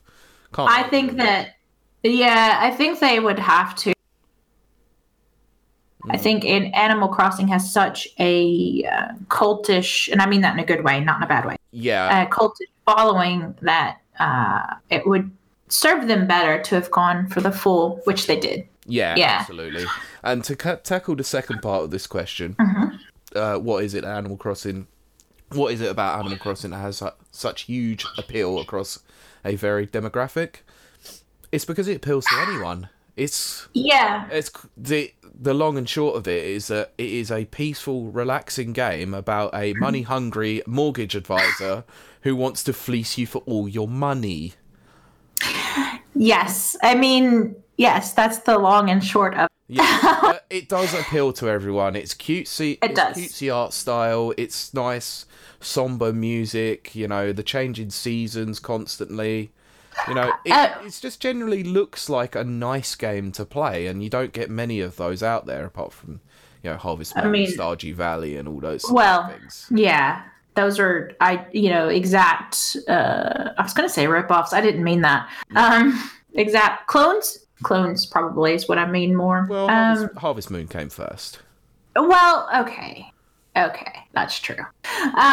But I would say that the mass appeal, because I'm going to get a little bit technical here, but they follow the rules of gamification, which is, if you've never heard of gamification, look it up. It is, yeah.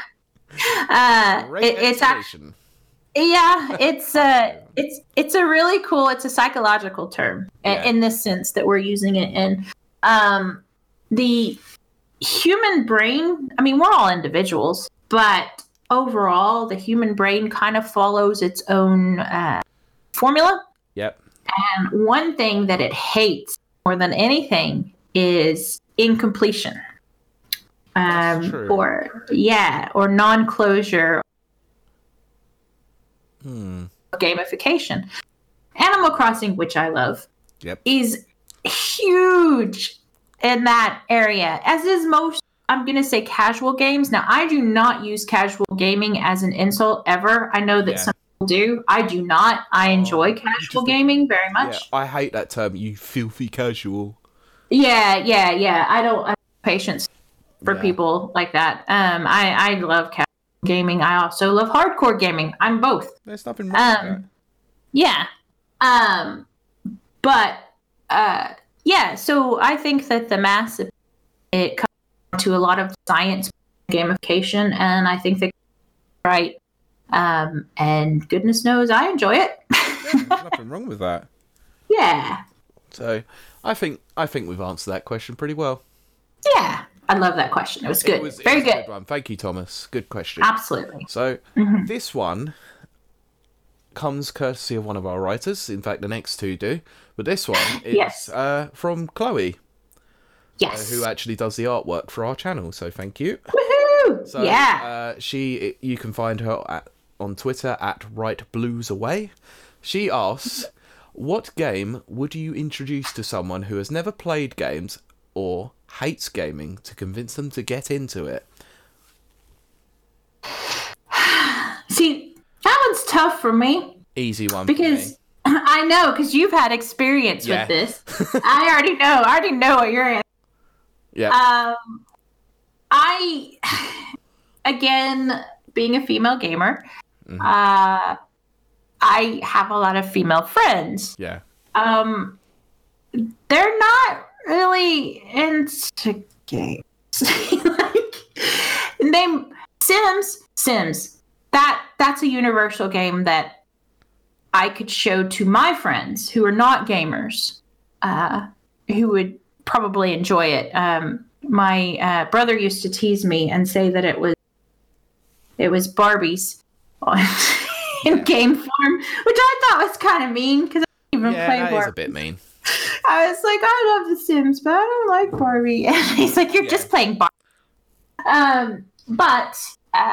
So for me, it would probably be The Sims, just because that does seem to be kind of universal among my friends. Yep. Outside of that, they don't really game. No. They would never be into like Halo or even Subnautica or anything like that. It would have to be something like The Sims. Yeah, of course. I probably agree with that. The Sims is a perfect sort of gateway game. Mm-hmm. It's all about... It's very light on its gamey elements, isn't it? Where it's all about resource management and just generally keeping the family alive through day to day. Yep. Unless you know the cheats. Yeah, exactly. Yeah, I will say this one thing. Go on. When the very first Sims came out, I think it was on the PlayStation 1. I was laying on the couch playing it, and I just had this moment of existential crisis where I was like, I had to go to the bathroom so bad because didn't want to get out. I didn't want to go because I was playing. And then my Sims had to go to the bathroom really bad, and then goodness. didn't, and then they went on themselves because Sims do. And I was like, I'm gonna stop playing this for a little bit. Yeah, I need to stop playing for a few minutes. So I don't actually do this myself. It become a little too real. But anyway, go ahead because I already know what you're gonna say. Well, do you really? I do. Okay, yeah, it's Untitled Goose Game. Yeah, I knew it. Well, it's one of two. This is the first one, but mainly because, like I said in a previous podcast, we mentioned this in the Game of the Year discussion for 2019. That's right. This game got my girlfriend interested in wanting to actually play it. She doesn't play games, has no interest in playing them. She gets frustrated playing them because she can't. Yeah. So this was the perfect game. She even sat down, had a good laugh, and enjoyed it. So I can't complain at that. But absolutely. My second choice, and I think this is pretty universal for most, Mario Kart. I knew you were going to say Mario Kart. Look, Mario Kart appeals to everybody. It's so simplistic that even a child can pick it up. To be fair, I have been at several parties. Of course, they're nerd parties because that's all I do. Where we've all just sat down and played a good old round of Mario Kart. Well, of course you do. You hear about charity tournaments that happen on Mario Kart. Oh, yeah, absolutely. There's someone that I follow on Twitter who recently had that at her work, which was quite cool. That is very cool. Yeah, you're right. That is... Exactly. Mario Kart appeals to everybody. You can't knock it. And so I think that's probably the best way to go. Absolutely. Okay. Do you want to read this last question? Yes, I do. I do love this question. This one comes to us courtesy of @GamerDadJournal. Go follow him because he's got great content. Yep. And his question, which is so evil, I love it. It's tasty. It's so tasty. Oh, yum. Which Pokemon do you think would taste the best? And how would you cook and serve it? So this covers both our favorite subjects of food and video games. It does. Now, I will say, though, it isn't specified which generation. Yep. So I've kind of... Shall we stay 151? Well, I mean, that's what I need to know. Are we going, outside our Generation 1 or Generation 1? Look, I barely know anything outside of Generation 1 anyway, so we'll stick with Generation 1. Okay. Okay. Then I know. Okay. People are going to think I'm the devil. Yeah. Okay. Because we're staying with Generation 1. Yep. Because if I was to eat a Pokemon, it would be because of survival. Of course. I I would have Snorlax. Okay. I can see it. And I would bake him low and slow. Sorry, what? I would bake him in the phrase that us Texans use to describe barbecue, which is low and slow, which is low heat for a few hours. A few hours? I thought it was like 12. Well, yeah, it can be up to 48. Wow. Okay. I have smoked and cooked meat for 48 hours. Oh, wow. So I think that the Snorlax would be a perfect choice for this because he's got that lovely layer of fat. Yeah, that's going to be some tasty meat. Oh, that's going to be just a tasty meat. Okay. Oh my gosh. Yeah. Now, I thought a bit more logically about this one. Okay. Do you want to know what my mind frame was here? Sure. Thinking of stuff that is already technically food. Uh-huh. So I came up with a couple, but I'll go with this one as my answer. Uh-huh. Kingler. Because it is a giant crab. And I'd stick it in a boiling pot of water and just boil it away. Oh my gosh. That is perfect. Yeah, you can't beat a bit of crab meat. I'll tell you who. Yeah. Now that you've said that, that was Mudkip. Absolutely. Nice. Yes. I hear you like Mudkips. Yes. Because being from Texas, we have what's called catfish. Oh, I can't remember what it's called here. River something. It's. Oh, I know. They sell it here. Yeah. Oh, I'm so mad. I blinked out on that. But we call it catfish. Yeah. And I assume that Mudkip would be very similar to catfish. Yeah. I would imagine it would be as well. I mean, the other two answers I would have had for this was probably Magikarp.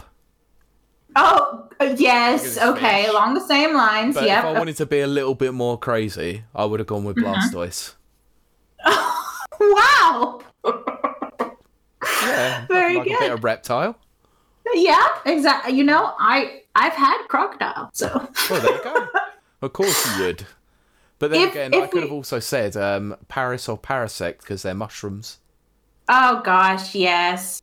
Well, if we had gone off of Generation 1, I would have picked Tay-Pig, which is clearly a pig. Yep. he evolves into Knight, which just sounds like some tasty bacon. Yeah. And I love bacon. Bacon. Oh, yeah. And then there's Grumpig.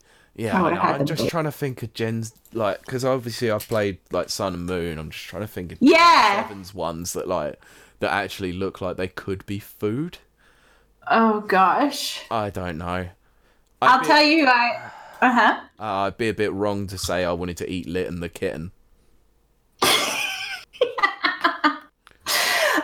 Well, I'll tell you who I'd stay away from. Absolutely. It would be a little too, oh crap. What is it when you eat your own? Cannibalistic. Yeah. Mr. Mime. That'd be a bit weird. Okay, I'm picking, I was going to say I'll pick one that I can't eat, but I don't know. Not sure. I don't know if there's one that I can't eat, but one that I'm... Jigglypuff? I don't know. Would Jiggly... That would just be a giant marshmallow. Well, I was going to say, would it taste like cream, like a cream puff? Yeah, I would say stick some chocolate on there and make some s'mores. Oh. Jigglypuff. Yeah. As it's burning alive. Jesus. This got dark really quickly. Oh, yeah. Moving on to dark. Okay, one that you definitely can't eat. Trubbish or Garbodor. Because they're just giant trash sacks. Yeah, I don't want to taste that ever. Yeah, no thanks. I'm sure the stench would be bad enough. I am, like, vomiting in my mouth. We'll move on then, shall we, to our outro. Also, well, one thing I would. Go on. I like Mankey. The monkey? Mankey. Yeah. I like him. It's definitely a bit manky, though. Yes, he would be a bit manky. You led me right into that poor joke. I did. I walked you right up to the door and pushed you through. Yeah, I didn't have to do anything. No, you didn't. But that about wraps it up for us. We are very, very happy that you joined us this week. And I am being very biased, but I just want to say we've got the best listeners in the history of ever. And they provide us with the best questions in the history of ever. I love them. Yeah, please keep them coming because we love these amazing questions you give us every week. Oh, absolutely. And, share and, subscribe and comment and tell us, give us feedback, rate us, give us feedback, because this show is for you guys. And, we just shape it and stuff for you. Yep. And we could stop any time. No, I'm joking. I wouldn't stop. No. For no reason. No way. I look forward to it every week. It is one of the joys of my week, to be honest. Oh, absolutely. Absolutely. So if you want to join us online, you can find us at www.rapidreviewsuk.com. Mm-hmm. Or you can talk to us via Twitter at rapidreviewsuk. Mm-hmm. Or our podcast specific Twitter, which is at RRRadiopod. Yep. And where can they find you? They can find me just rambling away on the Twitter sphere at Pete Beckett1, and Beckett is spelled Beckett. And where can they find you? Yes, you can find me at Kylie Twitch LYTHGREET, where I'm currently twittering about inventions and autism. So a great combination. And then if you happen to be on Facebook, you can also find us there at Rapid UK. Blimey, I'm surprised you remembered that one. I'm looking right at it and I read it. True. And we have a new email address. Mm-hmm. Questions and feedback and just everything. You're bored. You just want to write some nonsense, send it to us. If you want to write something that's more than 280 characters. Right, exactly. So you can send that to us at rapidreviewsuk.com.